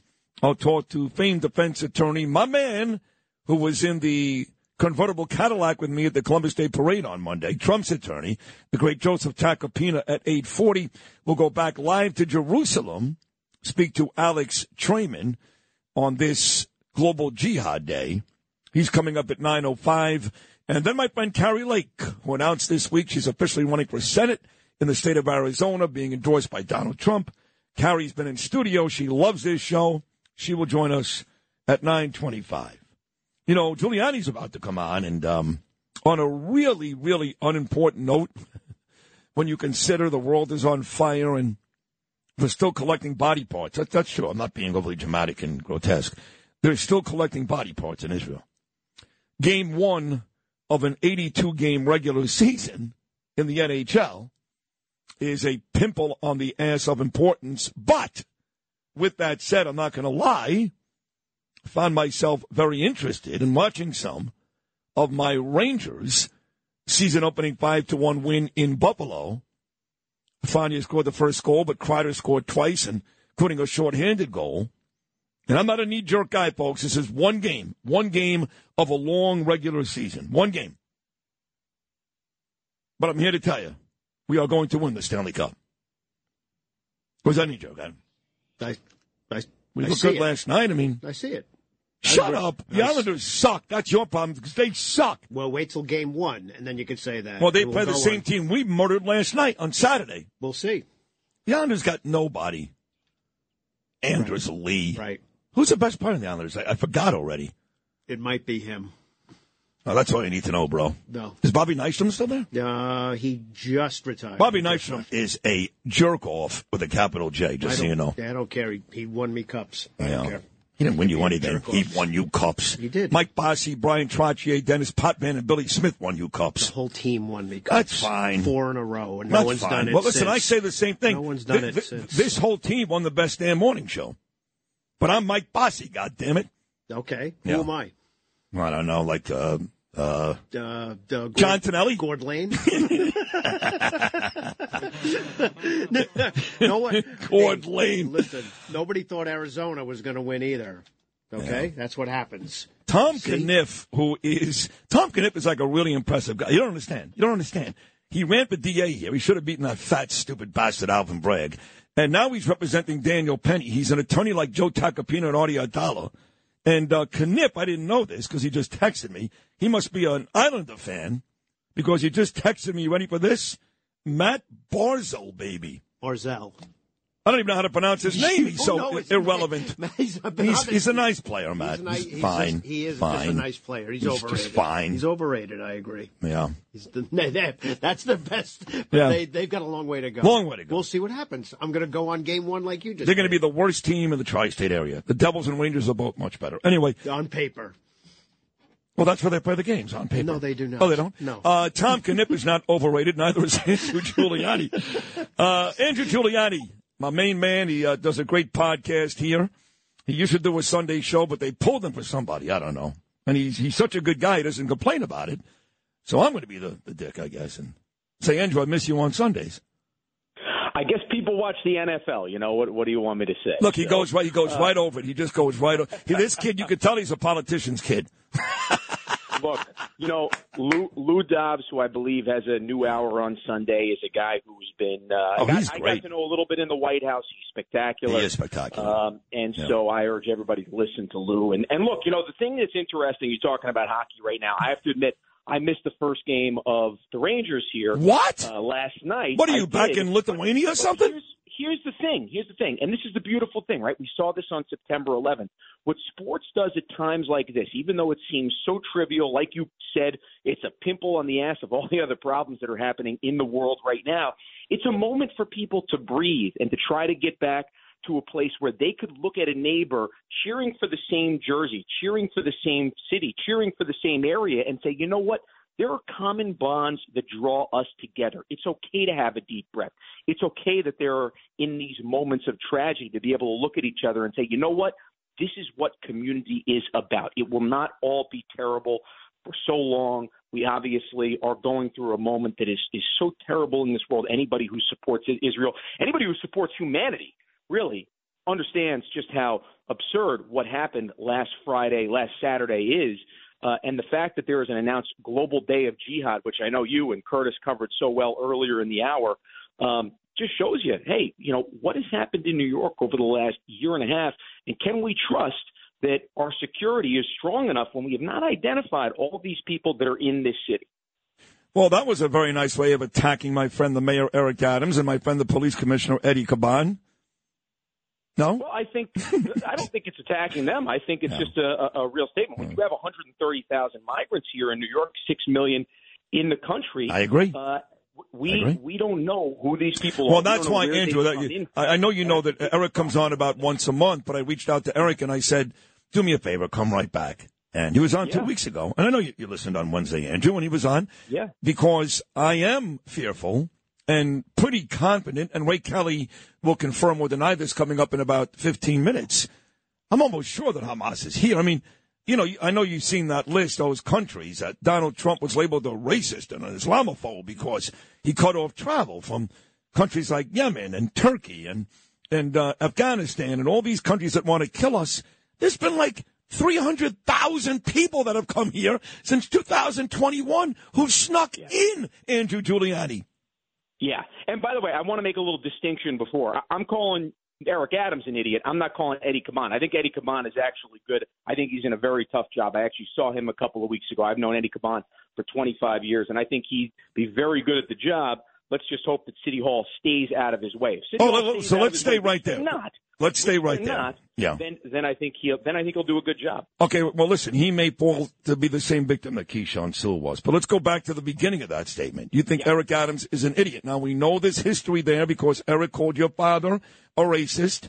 So even before you started evaluating what he was doing with the city, because you're a great son and a terrific kid, there was some animosity there. Why did you just call Eric Adams an idiot in this case?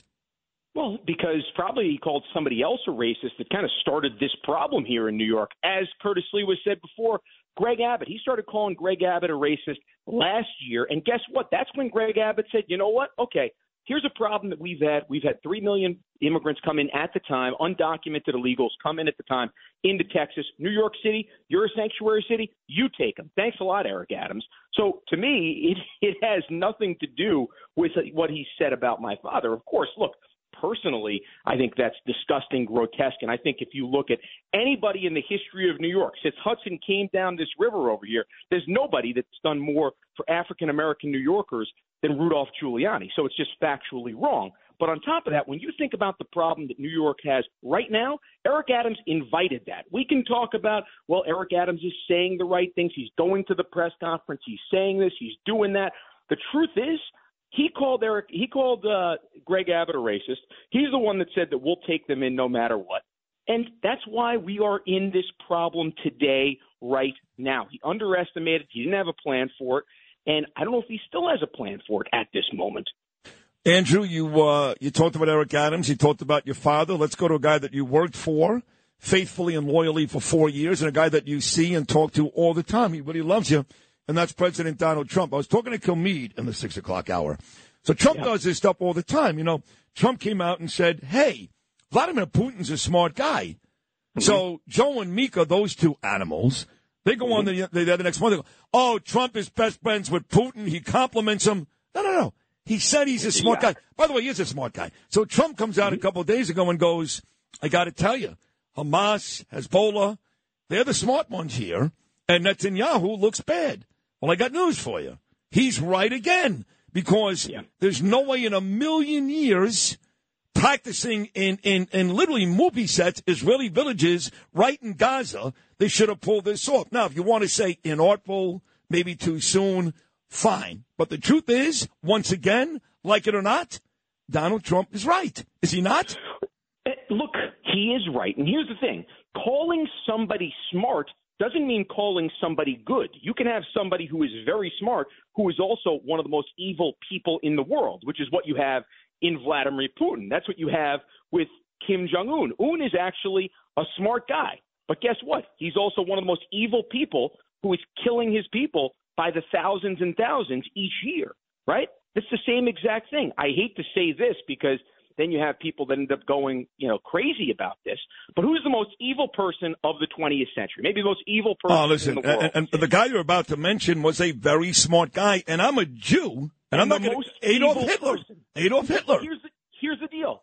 He would not have come into power if he was not smart. He would not have stayed in power if he was not smart. And that's what made him so dangerous. That's the whole idea. If you underestimate your opponents on a foreign policy level, which Trump never did. I think maybe Obama's done that. Maybe Biden has done that because the media seems to – yeah, exactly, because the media seems to think, well, you know what? If he's calling him smart, they love him. No, what it means is he's not underestimating them. He is taking them seriously, and he is making sure that the full weight of the American government is focused on their every move. That's why with the smart guy, the evil genius like Putin, that's why Trump put 31 different sanctions on him. You know what I looked at with Iran yesterday when I was covering for my father on the show, Sid? I wanted to look and say, well, you know what?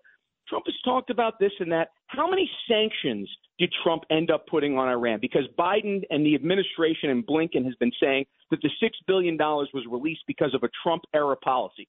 You know what? Trump put 1,500 sanctions on Iran. That's a sanction a day over his presidency that Trump ended up putting on Iran.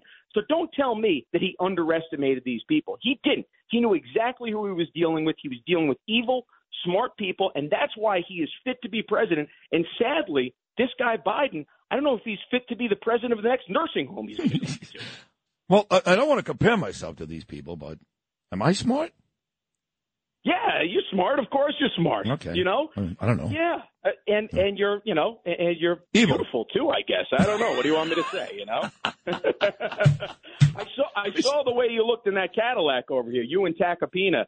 And those are two, I don't go that way, but you're two good-looking guys. Well, thank you. You actually said to me at lunch last Friday, when I got a chance to see your beautiful wife, Z, and your beautiful little girl, Grace, before you went to Tampa and got with all these big machas, you actually said at the Empire Steakhouse that I don't look a day over 40, even though in April I'll be 57, so. You look good. I think I said I want to be honest here. Yeah. I think you said you don't look a day over 45. Well, you're 12 years off. Fine, I embellished. But you look. I would say like 43 is accurate. I'd say you look 43. You look about 13 to 14 years younger than you are, which is pretty darn good. There are very few people, I think, in the world you could say that look 12, 13, 14 years younger. So you're winning on that one big time. I'll take it. So, on a final note, thank you very much. I love you to pieces. The world is getting involved in this. I know that the UK, for example, they did something yesterday. I don't know exactly what they did, but they're all getting involved. And you're not that far removed from being in Lithuania with your wife's family not that long ago. How do you think the world has reacted to this? And when I say the world, I don't mean Columbia and Harvard and Ron Kuby, all these lowlives here in New York. How do you think the world has reacted here? Well, I think they've reacted. Here's the thing. If you look at the initial reactions of the Blinkens of the world, of even the U.S. Embassy in Israel, they immediately went to ceasefire. That was their initial reaction. They had to retract that. Now they are saying the right thing. So I would say the initial reaction for many people was poor. Right now they're saying the right things, but I have to tell you, when Israel starts rooting out these terrorists in Gaza, when they start going on these defensive campaigns, because that's what they are campaigns to make sure that other Israelis do not go through the same genocide that just happened last week. Let's see how the world reacts then, because this is going to take some time, and we know this is not just about going and dropping a bomb on Gaza and saying it's all done. You are going to have to root out these terrorists in the tunnels that they've built, in the underground bomb shelters that they've built. This is going to take time, and this is going to take resolve. So let's see how these world leaders start reacting next week, the week after, next month, because if you really want to solve this problem, it is going to take some time. It's not something that we're going to be able to solve by Thanksgiving, let's say. It's going to take a little bit of time, and that's when we're going to see where these world leaders really stand on this. Andrew Giuliani, great again. Every Friday, you are tremendous on this show. I just want you and Z and Grace and your father, Rudy, and all your folks, Donna, everybody to stay safe. I don't think anything happens here in New York today, despite the Hamas threat. It didn't stop me from coming from Queens to Manhattan. But just be safe, and thank you for a great appearance, and I love you, so thank you. Thank you, Sid. You know what? You were so nice that you don't look a day over 40. It's 40, I just gained 3 years in 3 minutes. Andrew, you were great. I love you, pal. Thank you. He really is terrific. Great kid. Brilliant. The apple did not fall far from the tree. Andrew Giuliani. Only halfway through, folks. Still to come. Still. The best police commissioner in the history of New York. Is Hamas already here? I asked the mayor. Now I'm going to ask Ray Kelly, famed defense attorney Joseph Tacopina. A live visit with Alex Trayman in Jerusalem. And she's now running for Senate in the state of Arizona, endorsed by both Donald Trump and Sid Rosenberg, my friend Carrie Lake. Final 2 hours of the Friday edition of Sid and Friends in the Morning about to come your way.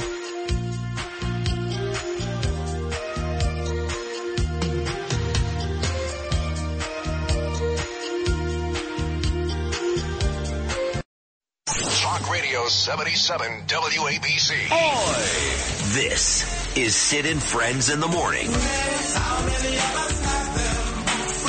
77 WABC.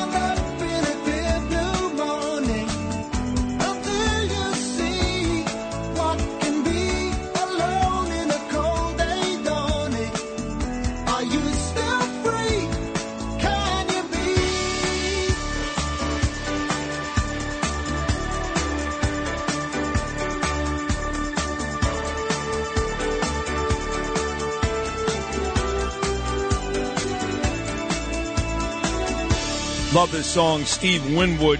Love it. Shout out to some folks listening all over the country today. Kelly Brink, Hesher Jorgenbaum here in Brooklyn.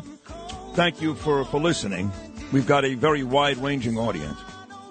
You know, one of the things that really annoys me about New Yorkers, and I'm going to make my next guest very uncomfortable when I say it. I know I am, but I don't care.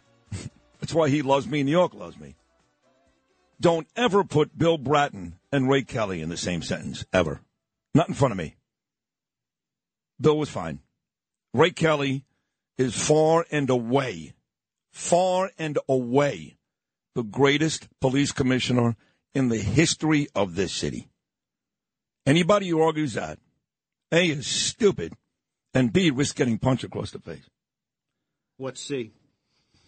We don't want to know C, bro. I just want to know where. I don't have C yet. Just leave me alone. I just Jesus. want to know how bad it gets. Here he is, the greatest of all time. It's so My easy friend, to push you right. He did it twice. He was so good, Ray Kelly. Ray, good morning, buddy. How are you?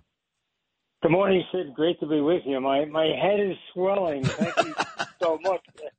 I mean it, though. It is true. Kind remark. It is true. And I have to tell you, after the Israelis were attacked on Saturday, and I get stopped every day, Ray. They're like, hey, man, Sid, are we next? Are we next? I hear that, I don't know, Ray, 10 times a day. And, you know, often I have to quote you, to be honest. And, well, Hamas is here, and Ray Kelly worked on all of that. So I know that, for example, you had the counterterrorism NYPD unit.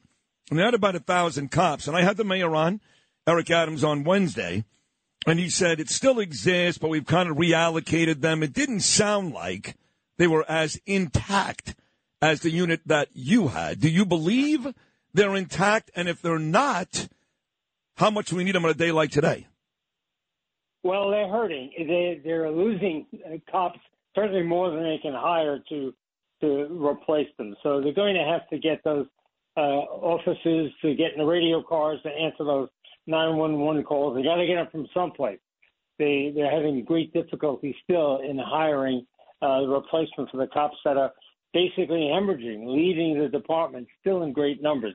I thought that the contract with the PVA would quiet that down. Apparently, it has not. Cops are still leaving, and that's a real problem. So, yeah, he had to reallocate, and I understand that. You know, we don't have 36,000, whatever number it is now. It's much less than that because we don't have the true number, quite frankly, head count. So it's a time of great strain. They're spending a lot of overtime. They have cops certainly in the poorer areas of the city cut down on shootings. They have been in the subway on overtime. So they're stretched pretty thin. And I understand that he does have to reallocate. Yeah, and you're right. I mean, the total number of cops is probably closer to 31,000 than 36, which is a big difference, a huge difference in that number. So I'll ask you flat out, Ray Kelly, you dealt with Hamas. You've dealt with these hate groups before, dating all the way back to 9/11. Yes or no, Ray Kelly, do you think those people are here, ready to inflict damage, maybe not today, but at some point? Well, I think that has to be the planning assumption. We know certainly that Hamas supporters are here. This is still the capital of the world. We have the UN here. You have that international traffic that comes through New York. I mean, that's what we have to think about every day, that they're here, they want to hurt us, they want to kill us. And, you know, as the mayor said, you got to worry about lone wolf, and that's true. But it's a dangerous time in a dangerous world, and New York is still the number one target. It's the capital of the world. They want to come here. Yeah, and there's more Jewish. Hurt us again. There's more Jewish people here than any other state in the country. I mean, you know, I actually spoke to the police commissioner now, Eddie Caban, who's a very sweet. I happen to like Eddie. He ain't you yet, and he was ready, willing, and able to provide me with a police detail because he was worried. I'm a Jewish guy with a big voice in this city, you know. So I think they agreed with you. Now, correct me if I'm wrong, because Curtis Sliwa, of course, loves you and passes me a lot of information. Did you or did you not assign NYPD cops to outposts throughout the Middle East? Because that's brilliant. And why wouldn't the NYPD still do something like that? Well, they do. They still have it in place. Yes, we had them in the UAE. We had them in. I had them in 12 cities. I know now. I just read in the paper that they're looking to put somebody in Colombia. I don't know if that's good or not, but they still have the program. But what they acted as is sort of listing posts, or tripwires for us. Now we learned from them. You know, we had cops in, and still have them, I hope, in Paris, in London, in Madrid, in Toronto, in Montreal. And because of the size and diversity of the NYPD, most of those cops are either born there or have relatives there. The officer that we had in Paris, born in Paris.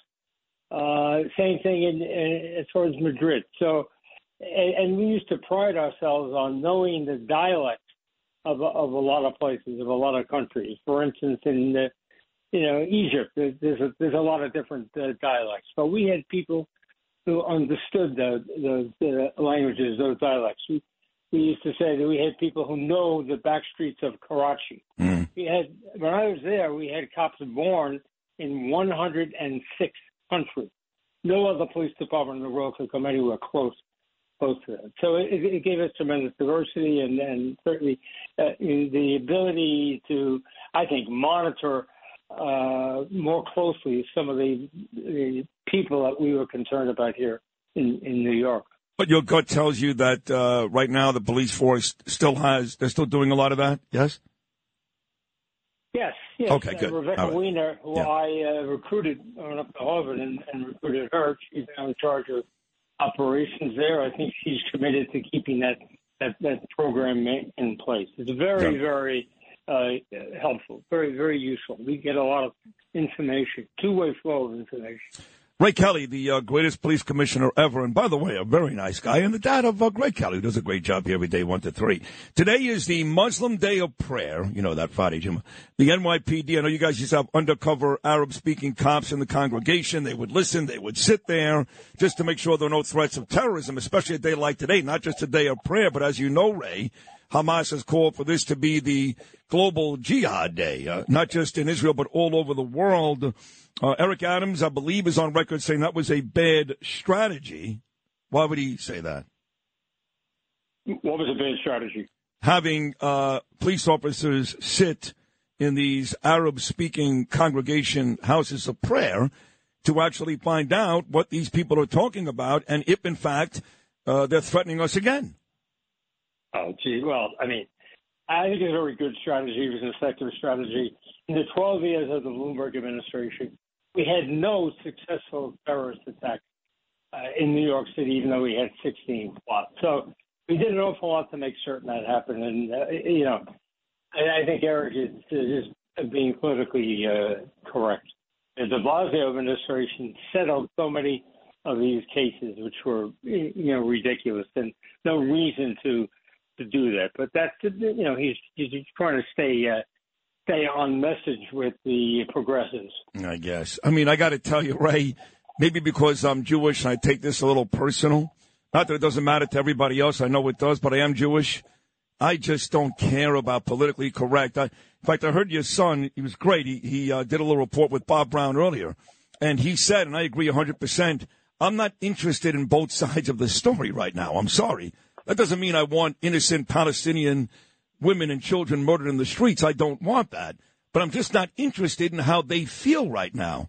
That doesn't make me a bad human being. That makes me, a caring Jewish male here in New York City, yes? Yes. A couple of years ago, I did a anti-Semitism examination for the World Jewish Congress and Ron Lauder in Europe.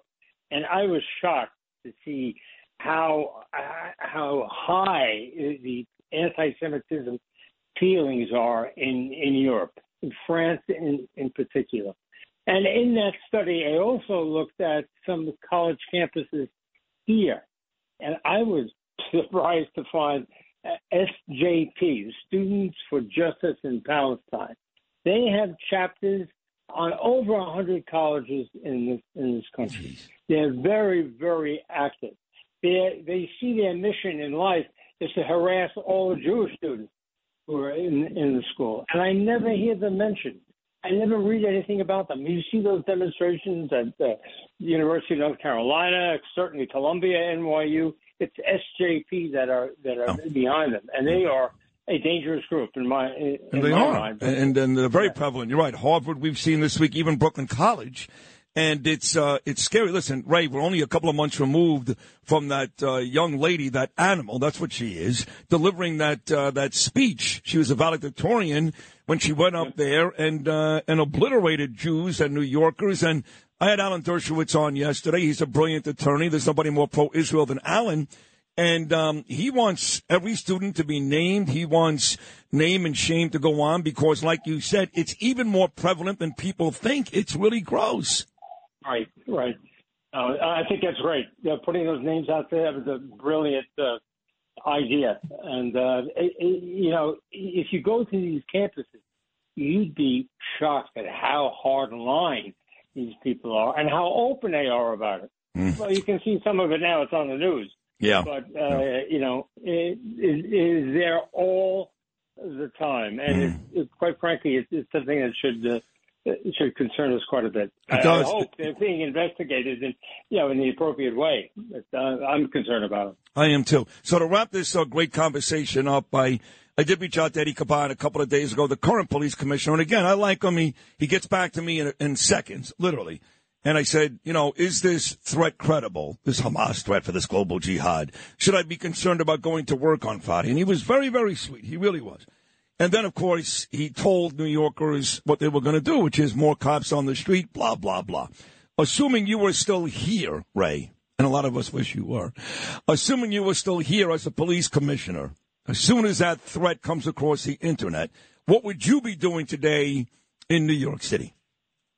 I think you have to be doing what they're doing. They have limited resources, as I said.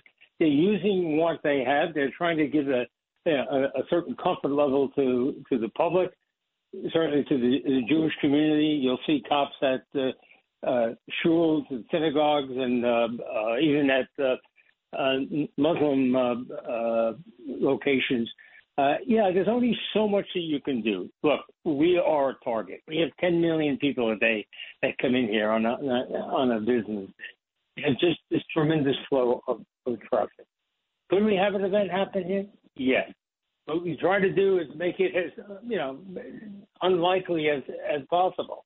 And I hope they're doing a lot of the things that we did. We brought in a lot of people from the federal agencies, CIA, DIA, DEA, FBI. We brought them in. Now, those people are gone. They're not in the police department for the most part. And I hope their expertise, their skill sets have been transferred to uniformed police officers because that's who's doing the job now. You got to keep that expertise level as high as possible. Send people to school. I know Eddie Caban is in Qatar, and we got to give him an opportunity to show what he can do, and we want him to mingle with other security people. Communication is the key. We did have, I assume, we still have great communication with the French, with the English, certainly with the Canadians, Australians. New Zealand, those countries are very tight. We call them Five Eyes. And, you got to get out there and mingle with them. And I think it's a good sign that Eddie is there. Maybe not today, but he's there.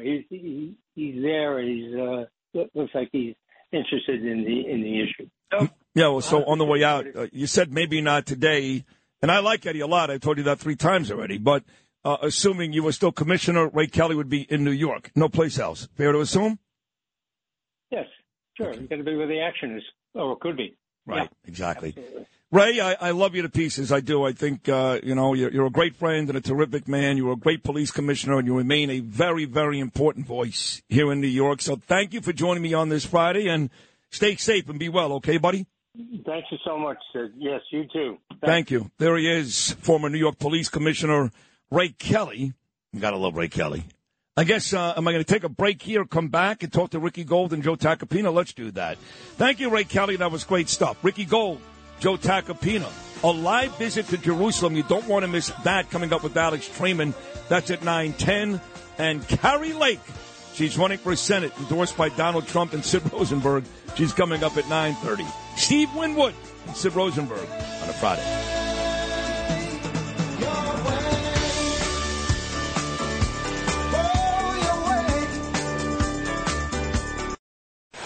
77 WABC. This is Sid and Friends in the Morning. No, I get by with a little help from my friends.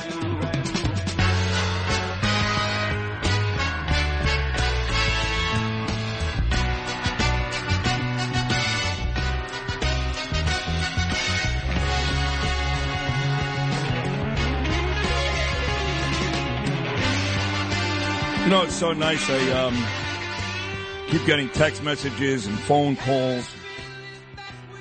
It's a great song, too.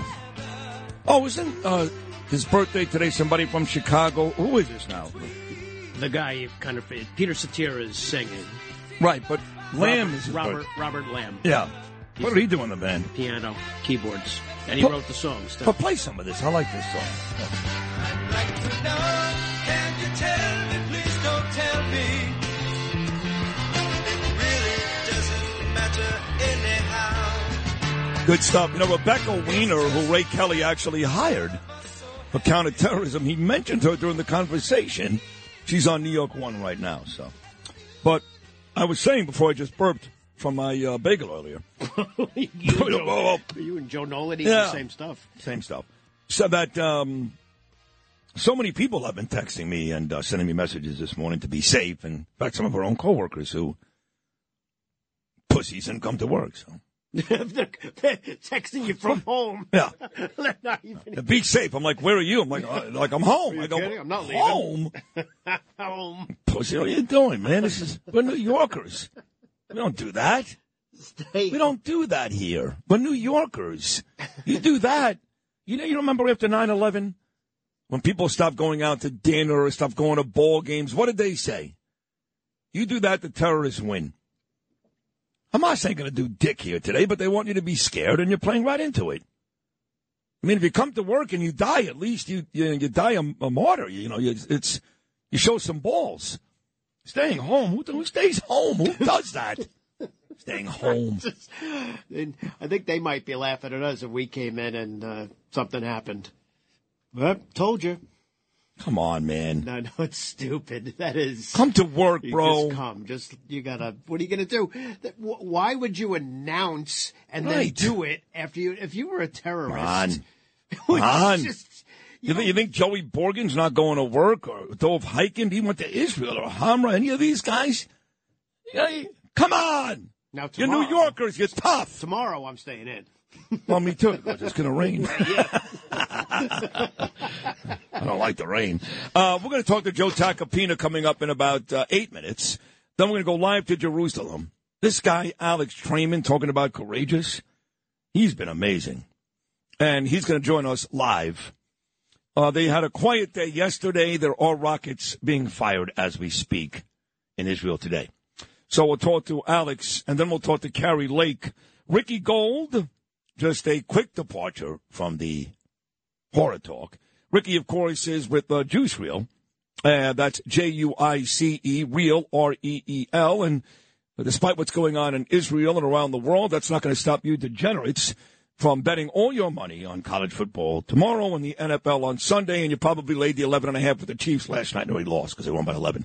So here he is, my friend Ricky Gold. Ricky, good morning. How are you, buddy? Good morning, Sid. I'm doing as well as I can. I mean, crazy times, tragic, scary, but hopefully sports at least gives a little bit of relaxation that I'm sure a lot of us need. You know what I saw this week? I was actually thinking about you son of a bitch. There was one of the most violent pro-Palestinian rallies in the whole United States was at your college, University of Florida. What was that all about? There's a lot of things in Florida that will surprise you and you may not like. A lot of things you will like, and that's one, I guess. Football is, I guess, one of them that I'm not liking that much either. All right, Ricky. On a serious note, you're a terrific kid. Your father Steven's a great man too. The AI bots, I know they keep winning. They've been winning all three of them. I know it's well above 50%. This Robo AI guy on Juice Reel. So quickly before you make your 4 or 5 picks for the weekend, give me how that whole thing works. Yeah, I can tell you how. Without giving away too much of the secret sauce, I'll tell you how the AI in the Juice Reel app works. As I'm sure your listeners know at this point, the way that our app works is you connect in your as a sports bettor, you connect in your DraftKings account, connect in your FanDuel account, your bookie account, wherever, and all of your bets automatically load into our app. And we show you analytics on yourself, like how you're doing on straight bets versus parlays. What are your best teams? What are your worst teams? What can you do to be a better bettor? But what we do with all of that data when, tens of thousands of people connect in their bets is we look at what the best people are doing, what the worst people are doing, what everybody's betting on. And that's what the bots are really sifting through. They're sifting through mountains and mountains of data with the whole objective of pick two bets out of all the bets that are possible and give them out to all of our users at noon. And that's really how it works. It's just sifting through the mountains of data that everyone connects in to find the best 2 bets for the day, every day. Perfect. So let's get to 2 big college games tomorrow. One is my alma mater, one of my 4, actually.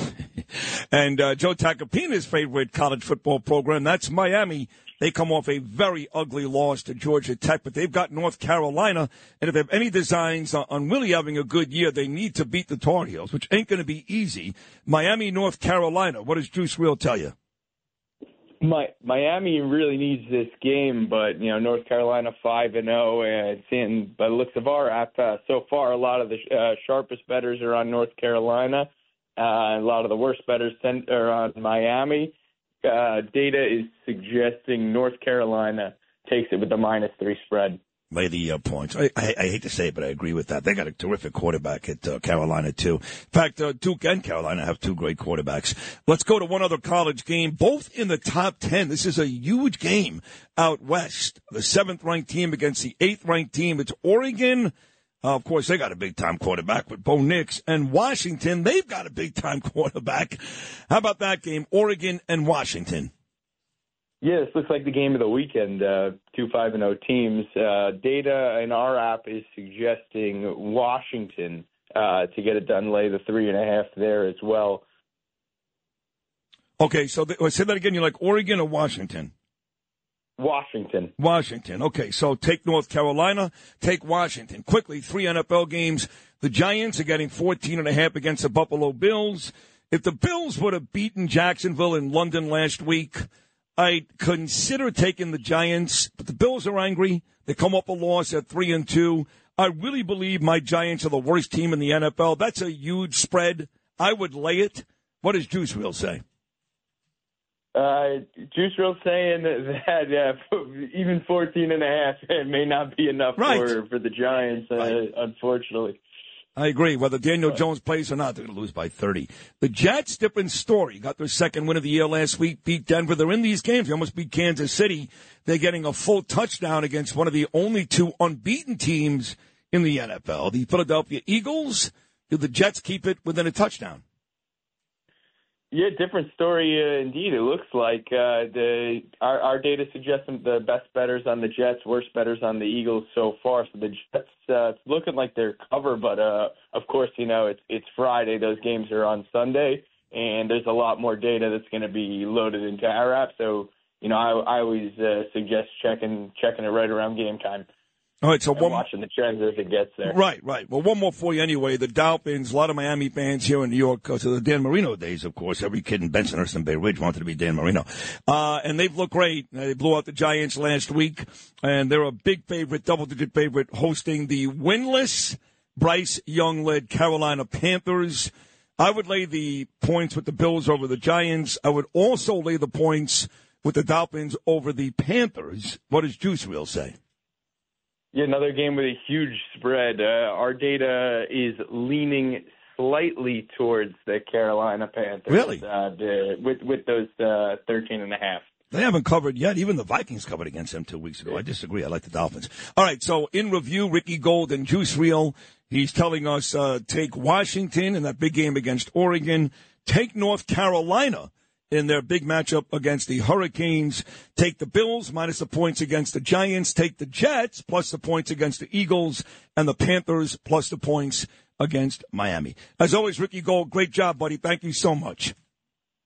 Thank you for having me on, Sid. All right, man. Have a good weekend. Juice Reel, folks. Download that app today. Start winning your plays on the weekend. JUICEREEL. By the way, if you laid 130 with the Rangers last night, you won. Hockey Rangers, my team started the year with a 5-1 road win in Buffalo, 2 goals for Kreider. And the Devils were 250 last night. So you had to lay the goals. They didn't cover. They won 4-3. Sid and Friends in the morning. 77 WABC.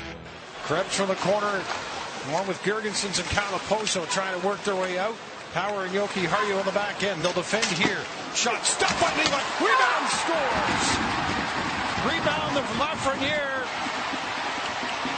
Banked it into the empty net, and the Rangers take the 1-0 lead.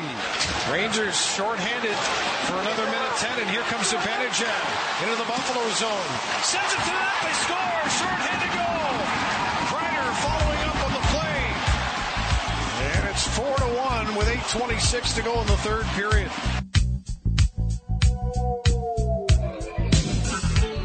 There's a change of pace of fantasy and taste. Do you like good music? Do you like to dance? Oh yeah. Hanging out for a body shop at night. Ain't ashamed what we do to feel alright. Oh yeah. When will you call? I'm experienced. Oh yeah. Face to face and back to back. You see and feel my sex attack. Rush. Rush for fantasy.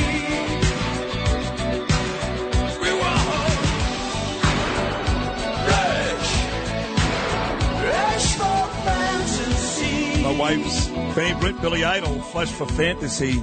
Danielle's favorite, he the man. And those Ranger goals from last night. So I'm having this, my monthly boys' dinner. Me and Keith Kantrowitz, and I love all these guys. Paul Carlucci, and my best buddy of all, Anthony Carone, and Governor David Patterson. And there's a packed house. Mark Simone. Who am I missing here? Mike Oranger and Jade Chan. It was a packed house. It was fun. And I'm getting text messages from the most important attorney in the world. I mean, in the world. I'm not kidding you. And he's not texting me about Israel. And he's not texting me about his client, Donald Trump. It's 2-0 Rangers. And I get a text that says, we're going to win the Stanley Cup. And that text came from, again, the biggest and baddest defense attorney in the world, Joseph Tacopina. And I said, there's a reason why we're best friends. We're both idiots. It's an 82-game season. Last night meant nothing, and yet we were excited that the Rangers beat the Buffalo Sabres. That's why we were voted at one point least likely to succeed when we were in poly prep. Reasons like that. But we got the last laugh because last I checked, he was in a convertible Cadillac with me on Columbus Day at the parade. So let's go Rangers, right, Joe? Listen, I don't even know why we need to play the other 81 games, honest to God. I mean, we have the cup. They should just go right to the Stanley Cup Finals. I mean, it's outrageous. What I saw last night was a juggernaut. I mean, it was amazing, Sid. It was great. By the way, they scored more goals in that first game than they did the entire preseason put together. So it was, and what I loved about it, you had some young players in there. That William Coolidge, he was phenomenal last night. I don't even know, you know who that is, but he's a tough kid who came from Harvard. Yeah. Lafreniere was amazing last night. Of course, Kreider was always Kreider. We had that chat finally. Yeah, his 2 50-goal seasons in a row didn't do that for him. No, not Kreider. Truba, my No, man. not Kreider. Lafreniere, he sucked last year. That whole kid line sucked. Yeah. No, Lafreniere was amazing. No, he sucked last and he year. played defense. No, last night. He sucked. No, last night he was great. I know. Listen, Joe, I'm excited, but it's one game. I mean, yeah, I know. But I love what I saw. You know, Joseph. Laviolette's a different coach. Oh, I love Pete. Laviolette. I'll give you a funny story about Laviolette. Yeah. Years ago when he was coaching the Islanders, you remember those days. Yeah, of course. I was hosting the midday show at WFAN with Jody McDonald. And Laviolette, Mike and the Mad Dog wasn't his favorite show. He loved me and Jody. And he would call in, I swear to God, on off days when the Islanders weren't playing, as Pete from Uniondale. You know. He told me. Yeah, and he would call in and be like, That's Sid, crazy. and I loved him. I was so excited when he got the job with the Rangers. Now, you do realize if, for some reason, Donald Trump gets a copy of these 3 minutes, he's going to fire you today. Well, no, I was keeping my eye on the screen on the side as I was preparing for a trial, so it wasn't really like I was focused on it. You understand that? I mean, it was just. Listen, the Rangers, the world stops for that 2 hours. I understand. I'm sorry, but are you? The Rangers are the Rangers. I know, but are you actually preparing for a trial? Is that true? I'm on trial. Yes, I'm actually on trial in Washington D.C. So. And I'll be down here over the weekend preparing. I have some award ceremony tomorrow. But yeah, I'm actually preparing for a trial. But the Rangers, it's like 2.5 hours, and it was there. It wasn't like I was super focused on it. I mean, but I didn't catch every icing, for example. Right. But all 5 goals, I saw. Well, you mentioned this event coming up tomorrow night, and you kind of glossed over it because you are humble. And you and I had the chance again to spend Columbus Day together, and I had the best time. I've been there for 3 years. This year, far and away, was the best time for me and you and I and Joe Piscopo. And we had a great lunch, you and I together. It was just a wonderful day. And you're not just getting some award. I think Piscopo's going to be there, too, maybe Maria Bartiromo as well. You are being honored, I believe, is the Italian-American. What's going on tomorrow night? It's actually during the day, but it's at Georgetown University. And it's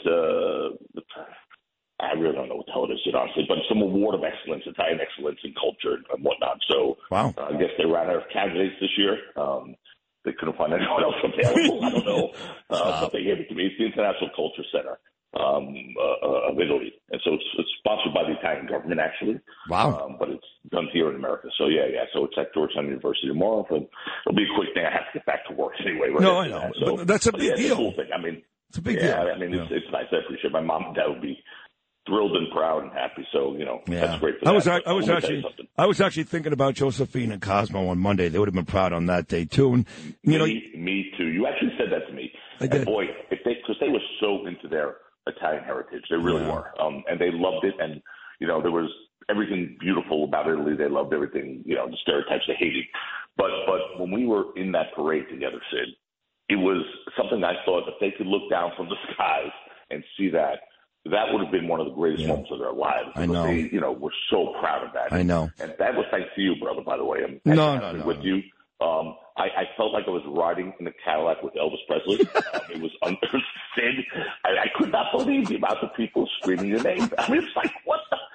You had the wave down perfectly. You had that Queen's wave. We don't really wave your hand like I would wave. You had that tilt of the hand where you were slightly tilting the hand. It was amazing. It was like riding. I was like, wow, this is pretty cool. Oh, thank God. Of course, I was replaying the Kennedy assassination. I know, you were worried about that. Right. Yeah, we were looking up at every window like, here's what's going to happen. Right, you know that. Convertible, yeah. I hope Danielle's not listening to that part, that people were yelling my name, because she always says, her and my son always say, you're not famous yet, you're just very well known. And we started the day with, there was me, you, Johnny Tobacco, and Charlie Gasparino. And then what I thought was cool before we get to Trump was a lot of the folks parked on that street, because it took us 2 hours to get off that street. It was such a crowded parade. And I think we were on 46th and 5th. And Angelo Vivolo was there, and John and Margot Catsimatidis. And there were a bunch of Italian dignitaries who spoke fluent Italian. And every one of them walked over to you. And then we saw a kid, this was great, who actually was a fan of your Italian soccer club who just moved here, who called your name from the streets. I thought that was very, very cool. Yeah, it was fun. I mean, look, it was really nice to speak to some of the Italian dignitaries and to speak in Italian with them and enjoy and feel different parts of that culture. The Sicilians behind us. It was really, really fun. It was a great experience. I've never been part of that parade. I've never been in or at that parade. Wow. So it was something different for me. It was really an amazing experience. And I thank you very much. No, you're welcome. It was fun to do. I should have done it nice 2 years ago. People appreciating it, It was nice to see people appreciating and things like that. So it was great. It was great. But I needed that parade. I needed that parade with you that day because obviously Saturday morning what happened in Israel. And I told you probably 10 times throughout that day that I was just having a hard time enjoying anything. But so I needed that parade in that day because it didn't take my mind off of Israel, but it was a good distraction, right? Yeah, it was. And look, obviously, you being Jewish and being tied to Israel made it much more difficult for you than for me, but I still have relatives that are Jewish, and I still have look, you don't have to be Jewish. You have to be human to feel for those people and to feel for what's been happening there and see what's happened there. But we have to, look, Hamas has to be annihilated. There's no question about it. But Hamas has to be annihilated. I've been giving this a lot of thought and speaking to a lot of very smart people way smarter than me, about the solution. And the solution is yes, and Hamas has to be annihilated, but we have to get the 2 million Palestinian civilians out of there first. And we have to, because if we don't, and I say we, mean the global world, the decent world, because look, to me, Israel's worst enemies want more than nothing for Israel to blast, invade Gaza, annihilate Gaza, let me stop you right there. You're right about all this, and that's why Israel came out yesterday, and they have begged and pleaded 1.1 million to leave. And what is Hamas doing? Don't you dare you stay in your homes, because Hamas wants the Israelis to wipe them out, so the Israelis look bad on the world map. But to the Israeli credit, they've asked them to leave. Exactly, Sid. And that's exactly the play. Hamas doesn't want them to leave, because if Israel goes and kills children and old women and innocent civilians, their righteousness argument that we have now in place for what these animals did to the children and women and people, innocent civilians in Israel, goes by the wayside. It just goes away. So that's what they want. But yes, but Egypt has to open its borders. That's the bottom line. They got to go somewhere. They have to go somewhere. But Hamas doesn't have enough people, Sid, and I spoke to intelligence people on this yesterday. They do not have enough people to hold 1.1 million or 2 million Palestinians in the borders. They just don't have enough people to do that. They can threaten people and scare people, but it has to be done, because you can't be in a situation where you're no better than they are. And going in there and blasting and killing innocent people is going to be that situation. But on the other hand, this is the end as far as if I were an Israeli or part of the Israeli government, there's no more trying to work this out. No, these are terrorists in the first degree. This is not I can't even talk about some of the idiots I've seen make arguments that this should be, this is okay. I think you said it was Ron Kuby. Yeah. I mean, typical, right? I mean, just absolutely typical, disgusting arguments to make. But when you think about really what's going on here, this is not one side of the story and the other side of the story. This is killing innocent human beings. It's not an act of war. It's an act of terrorism. An act of war is a planned, premeditated, strike attack where you try to minimize the civilian casualties. You have to. That's the law. This is not an act of war. No. These are pure terrorists and cowards, by the way, cowards. Go to an Israeli military camp with your guns and see how that worked out. But no, they went into a nightclub where kids were. They took babies, beheaded young 8-year-old children. I can't. It's not even almost real, but it's so disgustingly real that it's horrible. And we have to do something, but we just can't fall into the booby trap that the Palestinians and the pro-Palestinians want, which is Israel will slaughter individuals who are innocent, who are children, who are young. So something has to be done. And I think, by the way, Egypt has to do its job there. They have to chip in, because Egypt has to open those borders to give safe passage. Because if they don't do that, where are they going to go? I mean, where are they going to go? So it's a horrible thing. And I know you've been dealing with this a lot. You've had amazing guests on that really have. Well, thank you. But it's something that's important to me. No, of course. And dealt with it all week. I mean, I came in Monday morning and went live to Jerusalem, and it's been 5 days. I mean, if I tell you, Joseph, I'm exhausted. Not only because I get up at 3 o'clock in the morning, but the content on this show for 20 hours this week has been grueling. It really has. So I enjoyed this conversation, little Rangers, little Columbus Day. We got serious, but a lot of it was fun, and I love you to pieces. Congratulations on this big award you're getting. Very deserved. Tomorrow night at Georgetown University. And you keep doing what you're doing, Joe Tacopina. You're the best. And we will do this again next week, buddy. I love you. Thank you. Thank you, my brother. My man, Joseph Tacopina. Best defense attorney in the country. Friend of mine for 46 years. And Monday was fun. I get a big thrill out of doing stuff with Tac. Folks, we're not nearly done. The fourth and final hour of the week is going to be a great one. We're going to go live to Arizona. My friend Carrie Lake is now running for Senate. She's been endorsed this week by both President Trump and Sid Rosenberg. She was live in studio not that long ago. Carrie Lake. But first, we go back to Jerusalem. Alex Trayman. JNS.org is standing by a live hit in Jerusalem coming up after Billy Idol and the news. Flash for fantasy.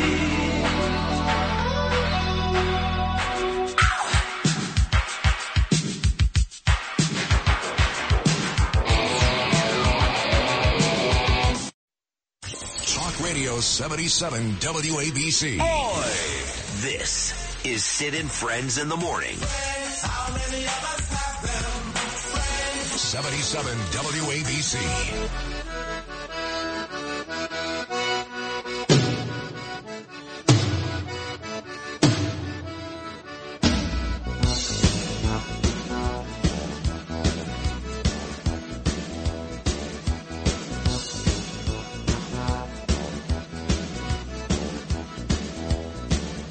Slow day, and the sun was beating on the soldiers by the side of the road. Let's go back to Jerusalem. Alex Trayman, JNS.org, has been incredibly courageous all week. He's done great work on both Noam Laden's show at 5 o'clock in the morning and, of course, New York's #1 show. That's us. Alex, first of all, thank you for your work all week long. It was so valuable. Thank you very much. Thanks for having me, Sid. You got it, pal. Give me the latest. I guess, here's the difference right here, folks, between the Israelis and these animals, Hamas. So Israel's about to open up a huge can of whoop-ass on Hamas, which I'm happy about. So Israel goes and says to these 1.1 million people, get out of there. Head south, because it's going to get ugly. And Hamas, they go, don't go anywhere. Stay home. Because Hamas would love to see their people get blown up and killed so they've got more ammunition to fight back with publicly against the Israelis. I mean, it's an unbelievable contrast, no? You said it. Israel gave notice for people to leave the northern sections of the Gaza Strip. They gave them the line which they should cross down into and which they'll be safe. And Hamas has told them to stay in their homes and not to accept the propaganda, disinformation of the IDF. This is what Hamas does. On the one hand, we see, they'll bomb an Israeli military target so that they can move past and kill as many civilians as possible. And here they hide among civilians, and they want to increase the number of civilian casualties on their side because they don't value human life. No, they don't. They've also said, I believe I saw this morning, and maybe you can confirm it or deny it, Alex Trayman again live in Jerusalem. Hamas is claiming that the Israelis that are bombing the last couple of days have now killed 13 of the hostages. Do we have any confirmation of that? This is a Hamas statement, and there's no confirmation of that. The numbers coming out of Gaza with regard to the number of killed or wounded, there's no real way to accurately determine if those are the real numbers, and we don't really have that information yet as to if the 13 hostages had been killed. That's a risk that Israel has to take. Israel cannot be held hostage by these hostages right now. What we have to do is what Israel has to do is to make sure that Hamas can never carry out an attack like this again. Bottom line, I mean, it's neither you or I are insensitive. We're good people, Alex. And I know Israel values every life. Again, I just mentioned last segment, they traded one soldier for 1,000. But they're not going to allow 150 hostages to dictate how they run this war. They want to annihilate and wipe Hamas off the face of the earth. And as horrible as this sounds, if those hostages end up being casualties of war, folks, they're going to do it. Bottom line, yes? I was just speaking to a friend of mine who served in Gaza. He's a little bit older than the reservist age now, but he served in Gaza and he was a sniper. And he told me that in the Army that there is a rule. And the rule is that if you see a hostage being taken and you're not in a position where you can kill the hostage taker, you kill the hostage, because the worst thing that there could be is a hostage situation. That's the discipline of the Israeli army, and of course everybody wants the hostages back, and they'll take every effort to do so. But risking the lives of additional Israeli soldiers in a booby-trapped urban environment in the Gaza Strip. We just can't unfortunately, Israel cannot let the hostage situation dictate whether or not it meets its military objectives. Alex, talk to me about this bombing that's about to take place and why the Israelis are giving these Palestinians a chance to leave. I mean, what are they targeting? How much are they getting ready to bomb? It sounds like it's going to be a huge effort. Well, they've bombed a lot already. There's been hundreds of targets hit inside the northern Gaza Strip since Israel started its reprisals already on Sunday, and yet they're going to continue to hit. They're going after the heads of all the Hamas leadership. They are using all kinds of intelligence and facial recognition to find the people that committed the heinous attacks on Saturday, and to take all of them out, to use surveillance and technology to identify who the contacts are on social media, and they're reading social media messages, and they're generating targets in real time. And in addition to that, that Hamas hides its military infrastructures in civilian areas, including in mosques, including in hospitals, including in schools. They're still firing rockets to this moment. So there are a lot of targets that Israel has identified and continues to identify new targets in real time, and they're hitting them as hard as they can. Wow. So I know yesterday was pretty quiet compared to the 5 or 6 days before, but I think I heard you say earlier that this morning, like you just talked about, more rockets. Is that Hamas and Hezbollah from Lebanon, or just Hamas? It's just been from Hamas so far. The Lebanon border hasn't heated up so much. There was, a little bit of the testing of the waters a few days ago, but the northern border has been so far quiet, and I think that might have something to do with the American presence coming over, especially the aircraft carrier and Anthony Blinken and Lloyd Austin here now. They're doing everything that they can to try to keep Hezbollah out of the war, and it does seem as though Israel would really prefer to be fighting only one front at a time. And it will be up to Israel to do such damage against Hamas in Gaza that they will recreate the deterrence that's been long lost also in southern Lebanon, that the Lebanese also have to understand that if they come into this war, that southern Lebanon will turn into the situation that Gaza is in right now. Alex Traiman, once again, live in Jerusalem. He's been great with us all week long. So hundreds of thousands of Israeli soldiers, 300,000, 600,000, not even sure at this point. But we've been told they are ready to go. The ground incursion is just moments away. And now, talking to people, I'm hearing, well, I'm not sure if that's the case. So what do you think happens with these boots on the ground? Well, I think that they're going to wait until they do the bombings in the northern Gaza Strip. And once they've hit all the targets that they intend to hit, I do think they were going to start to see a ground incursion. From every indication that I have from soldiers on the ground who have been able to contact their friends and family members sporadically over the last several days as they're staging for potential incursion, all indications are that they are going to move ahead and that they're preparing for an incursion that could last anywhere from a month or longer. So we just have to get the official word. And until that happens, the IDF's not going to tip off what it plans on doing. So it looks like the Americans are finally admitting we are that Iran was involved in this. You know, that first Biden press conference, which I thought was weak and lousy, he never mentioned Iran. But now it looks like Blinken and others are starting to talk about Iran. Of course, they're blaming Donald Trump for the $6 billion, which has nothing to do with these attacks. But on a bigger level, he's mentioned the fact that the Secretary of State Blinken is there, Lloyd Austin. He arrived there this morning. Joe Biden spoke a couple of days ago. How do Israelis feel about the Biden administration and how they've handled this thus far?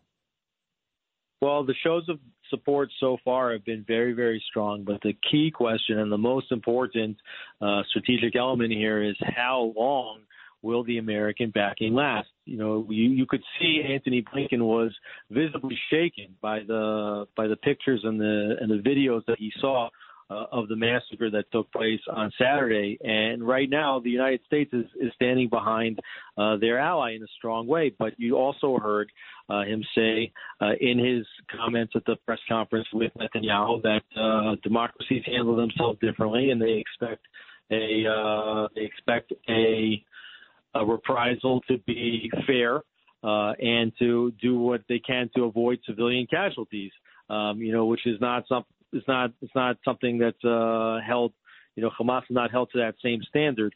So really, the question is, in a week from now, after Israel has significantly bombed the Gaza Strip and the death toll rises, and the international media, we already see the United Nations asking the IDF to rescind its evacuation order, and we're already hearing, claims that the siege that Israel has on the Strip, which is not a complete siege because we don't control one of the borders, is a violation of international law, and that we're committing war crimes. So the question is, when the pressure builds up and the death tolls in the Gaza Strip build up, will America give Israel the support it needs to keep going and continue its operation until the strategic military objectives are met? On the way out, Alex, you're in Jerusalem. I'm in New York City. I know you know the city very well. I came to work this morning, but I did not come to work without speaking to the mayor, Eric Adams, and the police commissioner, Eddie Caban, more than once the last couple of days, because when that Hamas leader went on Twitter and called for it today, this day right now, to be a jihad day, a global jihad day, a day of rage. I know, Alex, those folks are here. There's no doubt in my mind 9 of the terrorist countries have, they've escaped, thousands and thousands, all the illegals and migrants we've got here. You'd be stupid to think they're not here already. So I'm taking this threat very, very seriously. I came to work, but I got to tell you, I was a little nervous. It's got to be intensified by 100 in Israel today. Is that the case? Absolutely. I was at my home, which is right on the seam line, really, between the Jewish and the Arab neighborhoods and the eastern sections of Jerusalem. And from the mosque, you had blaring for 20 minutes,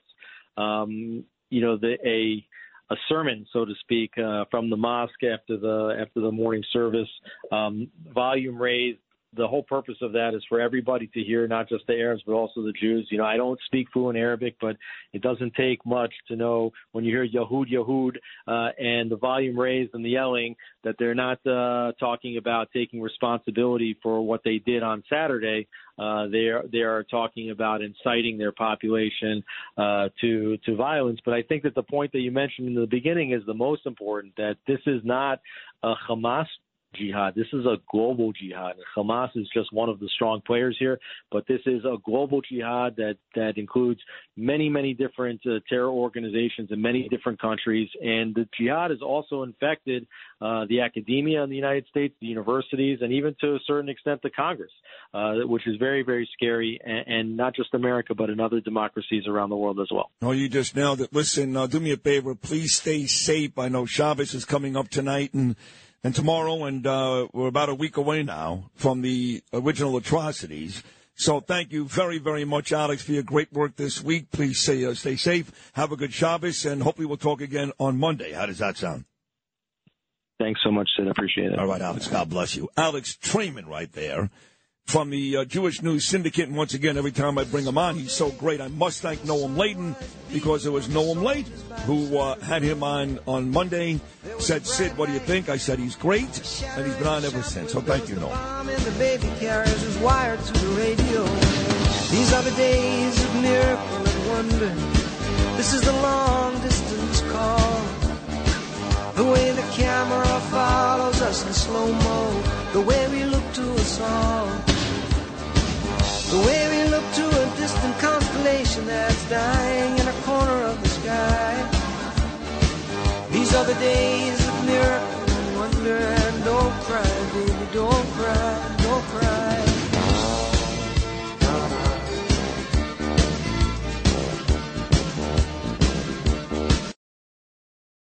This is Sid and Friends in the Morning. Entertaining and informative. Oh, you're my best friend. 77 WABC. Hello, Arizona. I love Arizona. It's great to be with you tonight and with your next United States Senator, Kari Lake. I wish I could be there with everyone, but I'm busy on the campaign trail and fighting off all of the bad people. And we're running for president. We're doing really well. We're leading every poll by a lot, in fact, record numbers. And when I'm back in the White House, I need strong fighters like Kari in the Senate. She is a fighter. She's strong and she's good. She's got a great heart, by the way. For 4 incredible years, my administration brought historic peace and prosperity to America. And in 3 awful years, crooked Joe Biden has sent our nation on a tragedy to hell. He's the worst president we've ever had. He's the most corrupt president we've ever had. And he's the most incompetent president we've ever had. I'm running to reverse this decline, and I'm winning because every day more and more Americans are waking up to what an utter disaster the Democrats are for America. In 2024, I will return to the White House and get our country back on track to undo the damage that Biden and the radical Democrats have done. Republicans must win, and we must win very, very big. It's much harder for them to cheat if we do it like we should. If we swamp them, we're going to swamp them. When we get enough votes, they can't cheat because they can't cheat that badly. I will need a majority in the House and in the Senate. We have to have a big, strong majority to help me push our America First agenda through and to push it through really fast. That starts right here tonight by helping Kari Lake win in Arizona, and she will win, too. She's an amazing woman, respected by everybody.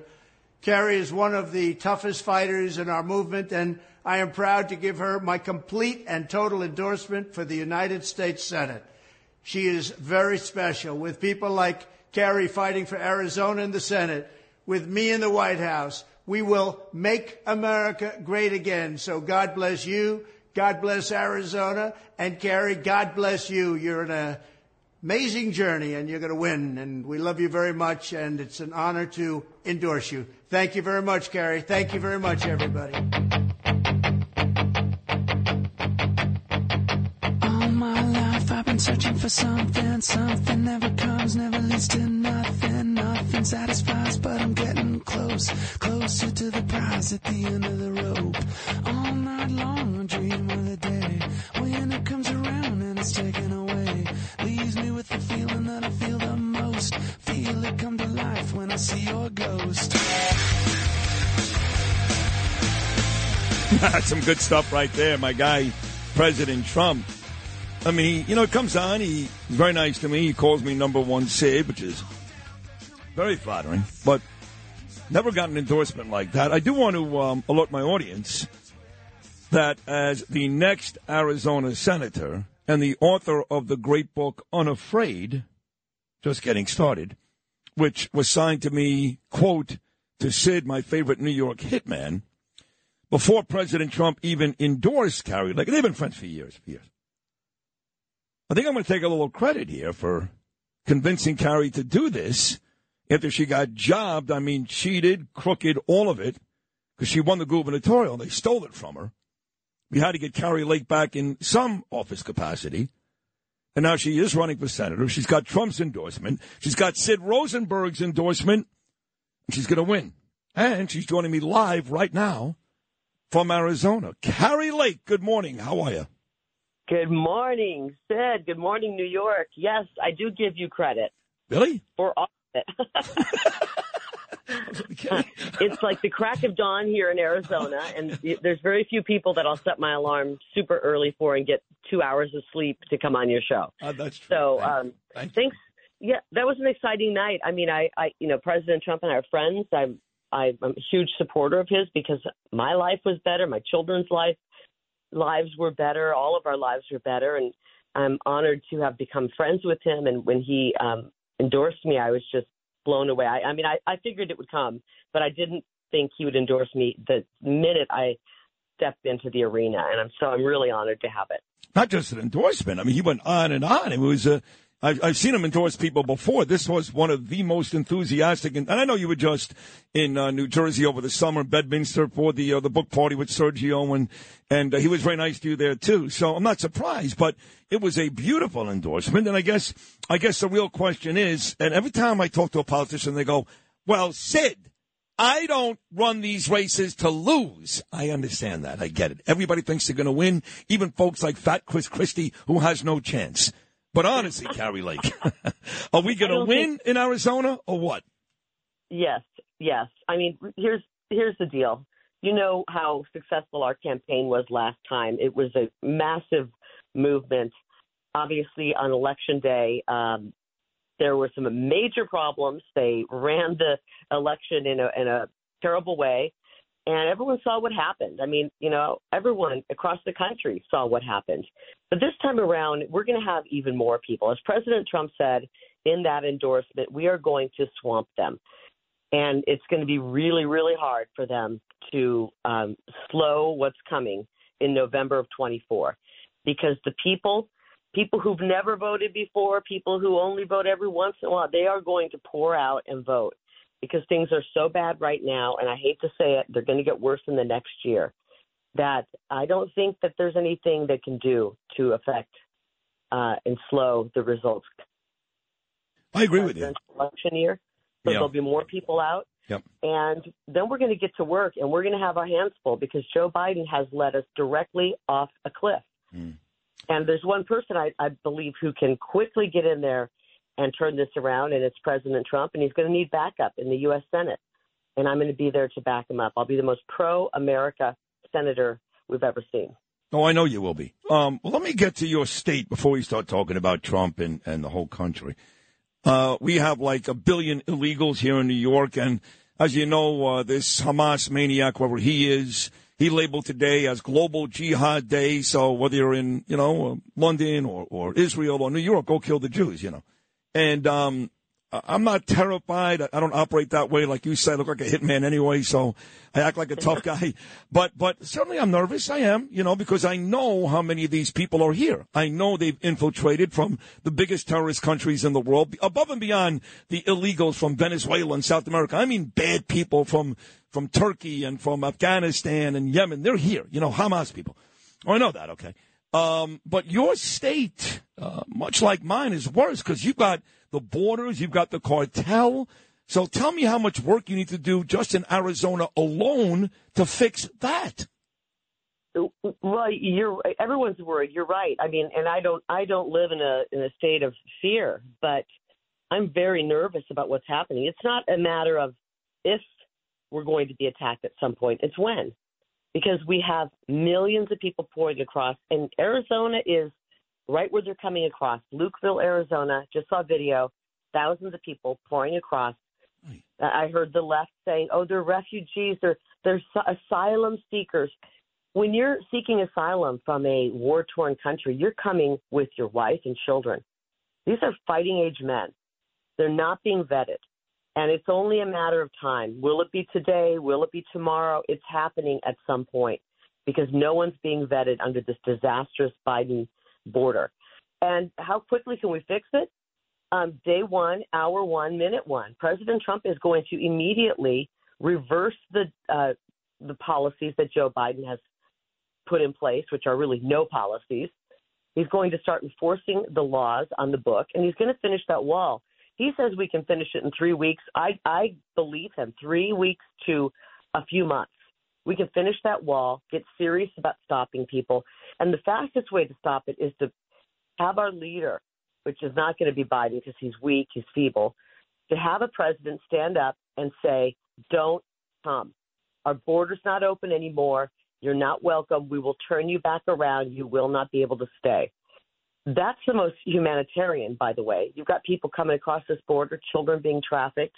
Then they come here, many of them who don't mean us harm, who do want to come here for work, are indentured servants to the cartels. It's absolutely horrific what's happening on our border. Arizona is a key state. It is, I believe it's the most important state, but it's really, truly one of the most important states. And we have a chance to pick up a U.S. Senate seat. Right. And get the Senate in the hands of the Republicans so we can back up President Trump's agenda to turn this thing around. Right, not just any Republican, mind you, the great Carrie Lake, the effing great Carrie Lake, thank you. I want to move to the House for 1 second. You know, I'm friends with Nancy Mace, too, and I don't like what she did. I don't like what Gates did. Maybe you do. That's fine. I thought Kevin McCarthy was fine. I really do. And this is the worst time for chaos. We just don't need it. And now they're the same people that got rid of Kevin. They did a job on my good friend Steve Scalise, too, with this nonsense that he had this meeting 21 years ago with a bunch of white supremacists. So they want Jim Jordan. They're going to get him. My fear Carrie Lake is, and I love Jim. I love him. Been on the show a million times. He is a great congressman. If you really think that Jim Jordan is going to be a big difference in Kevin McCarthy, I think you're nuts. But it looks like that's the way they're going to go. I don't like what they did to Scalise. What about you? You know, we have a lot of great Republicans, and I'll take a Republican any day of the week. My only concern with what happened here, let me backtrack a little bit back to McCarthy. You know, the reason they did that is he made some promises, he didn't keep them. And I think there's people who are saying, look, we told the American people, if you don't keep your promises, we're going to do this, and now you're making us a liar. And that's a difficult place to be in when you're a patriotic fighter in the Congress. So my concern, though, is we've got the goods on Biden. The guy is a disaster. He's sold us out.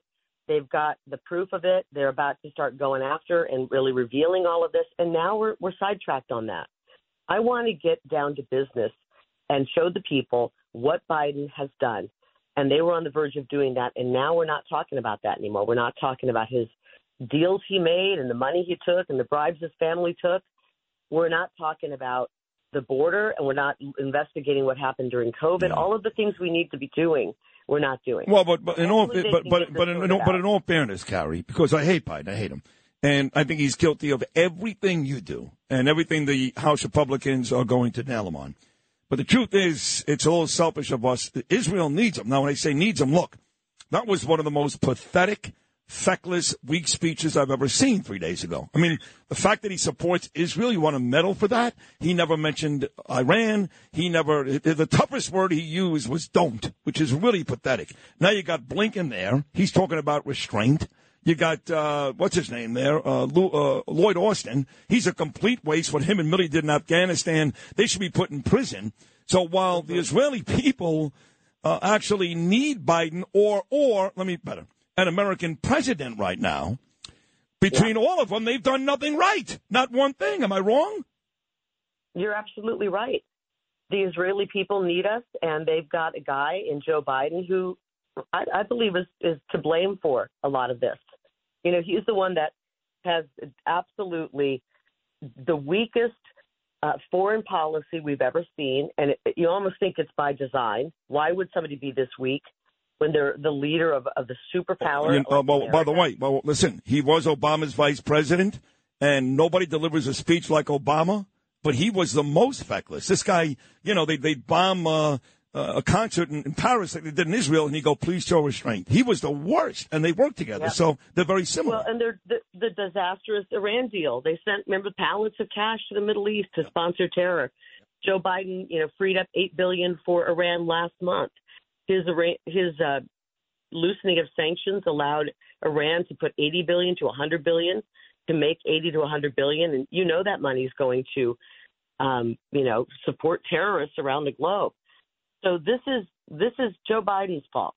A lot of it is, and I don't know how Israel feels about him, but I'm telling you how Americans feel about him. They think he's weak. They know we have to go in a different direction. And this is one of the reasons I'm running, because the two people running for U.S. Senate in Arizona, weak people.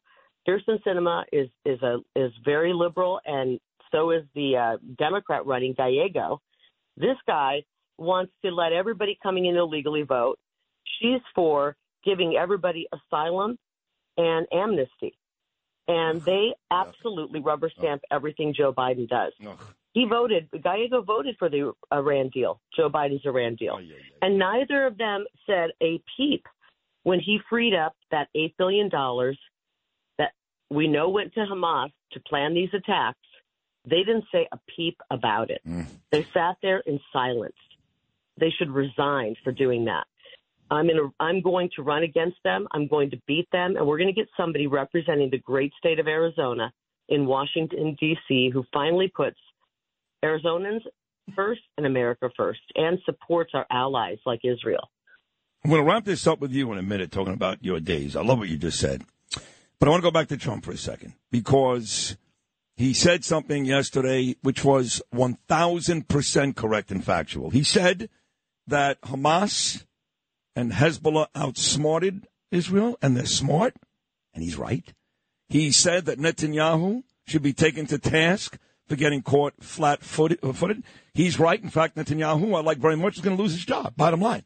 So there was nothing that President Trump said yesterday that wasn't factual, just like when he's called Vladimir Putin smart in the past. Of course Putin's smart. So was Hitler, and I'm a Jew. Stop. But you know what happens? Joe and Mika go on the air. They go, oh, Trump loves the enemy. Trump loves the bad guys. No, he doesn't.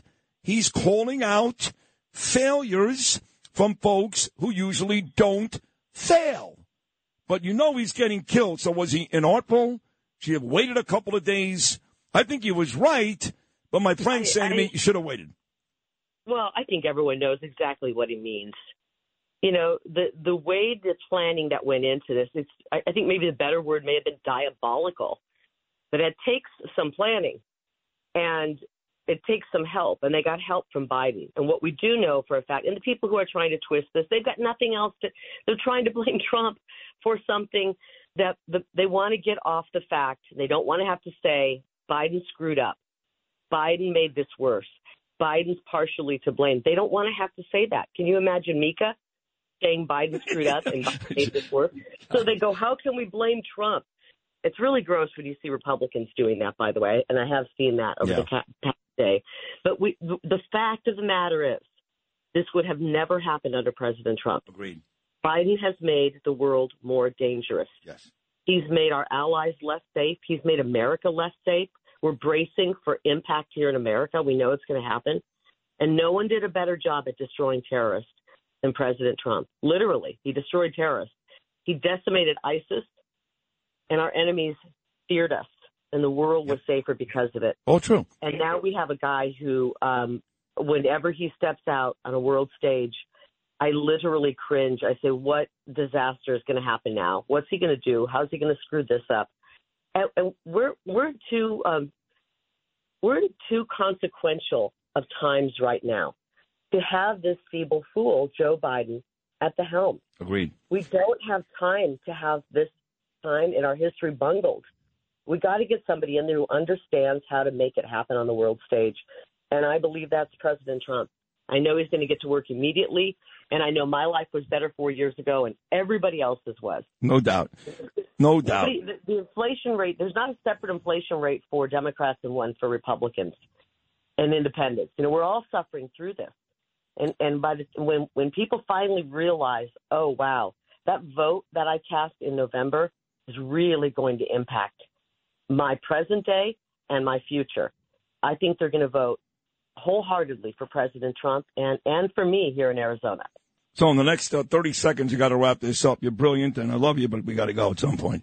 So tell me, what do your next couple of weeks look like now? Now that you've officially announced you're running for Senate, you've been endorsed by Trump and Sid. Look at you. What does it look like next couple of weeks? I feel like I haven't stopped moving and going for the last, since June 1st of 21 when I announced for governor. I don't do anything half-assed, and so I hit the ground running every day, and we just go, go, go. I don't want any wasted time. We obviously have to fundraise. I'm asking your listeners to go to KariLake.com, KariLake.com. If you can afford to throw $10 in the coffer, that would help. They're telling me, my experts are telling me it's going to be a $300 million race. to here in Arizona for the U.S. Senate seat. It's a three-way race. It's historic. I have to go against these people. Their money's coming from the billionaire class, the globalists, the communists, you name it. And so I've got to be able to fight them. I need help on that. If you want to sign up for our emails and all of that and find out how you can get involved, that would be great too. But we're gonna be talking to the voters of Arizona. They already know me, and they know that I'm going to fight for them. I'm a proven fighter. I don't give up, and we are not going to surrender this hill. We're on the last hill, and we're tired of weak politicians, some of them with R's behind their name, all of them with D's behind their name, who have surrendered every single hill. And now they've left us on the last hill, and this is a battle we can't lose.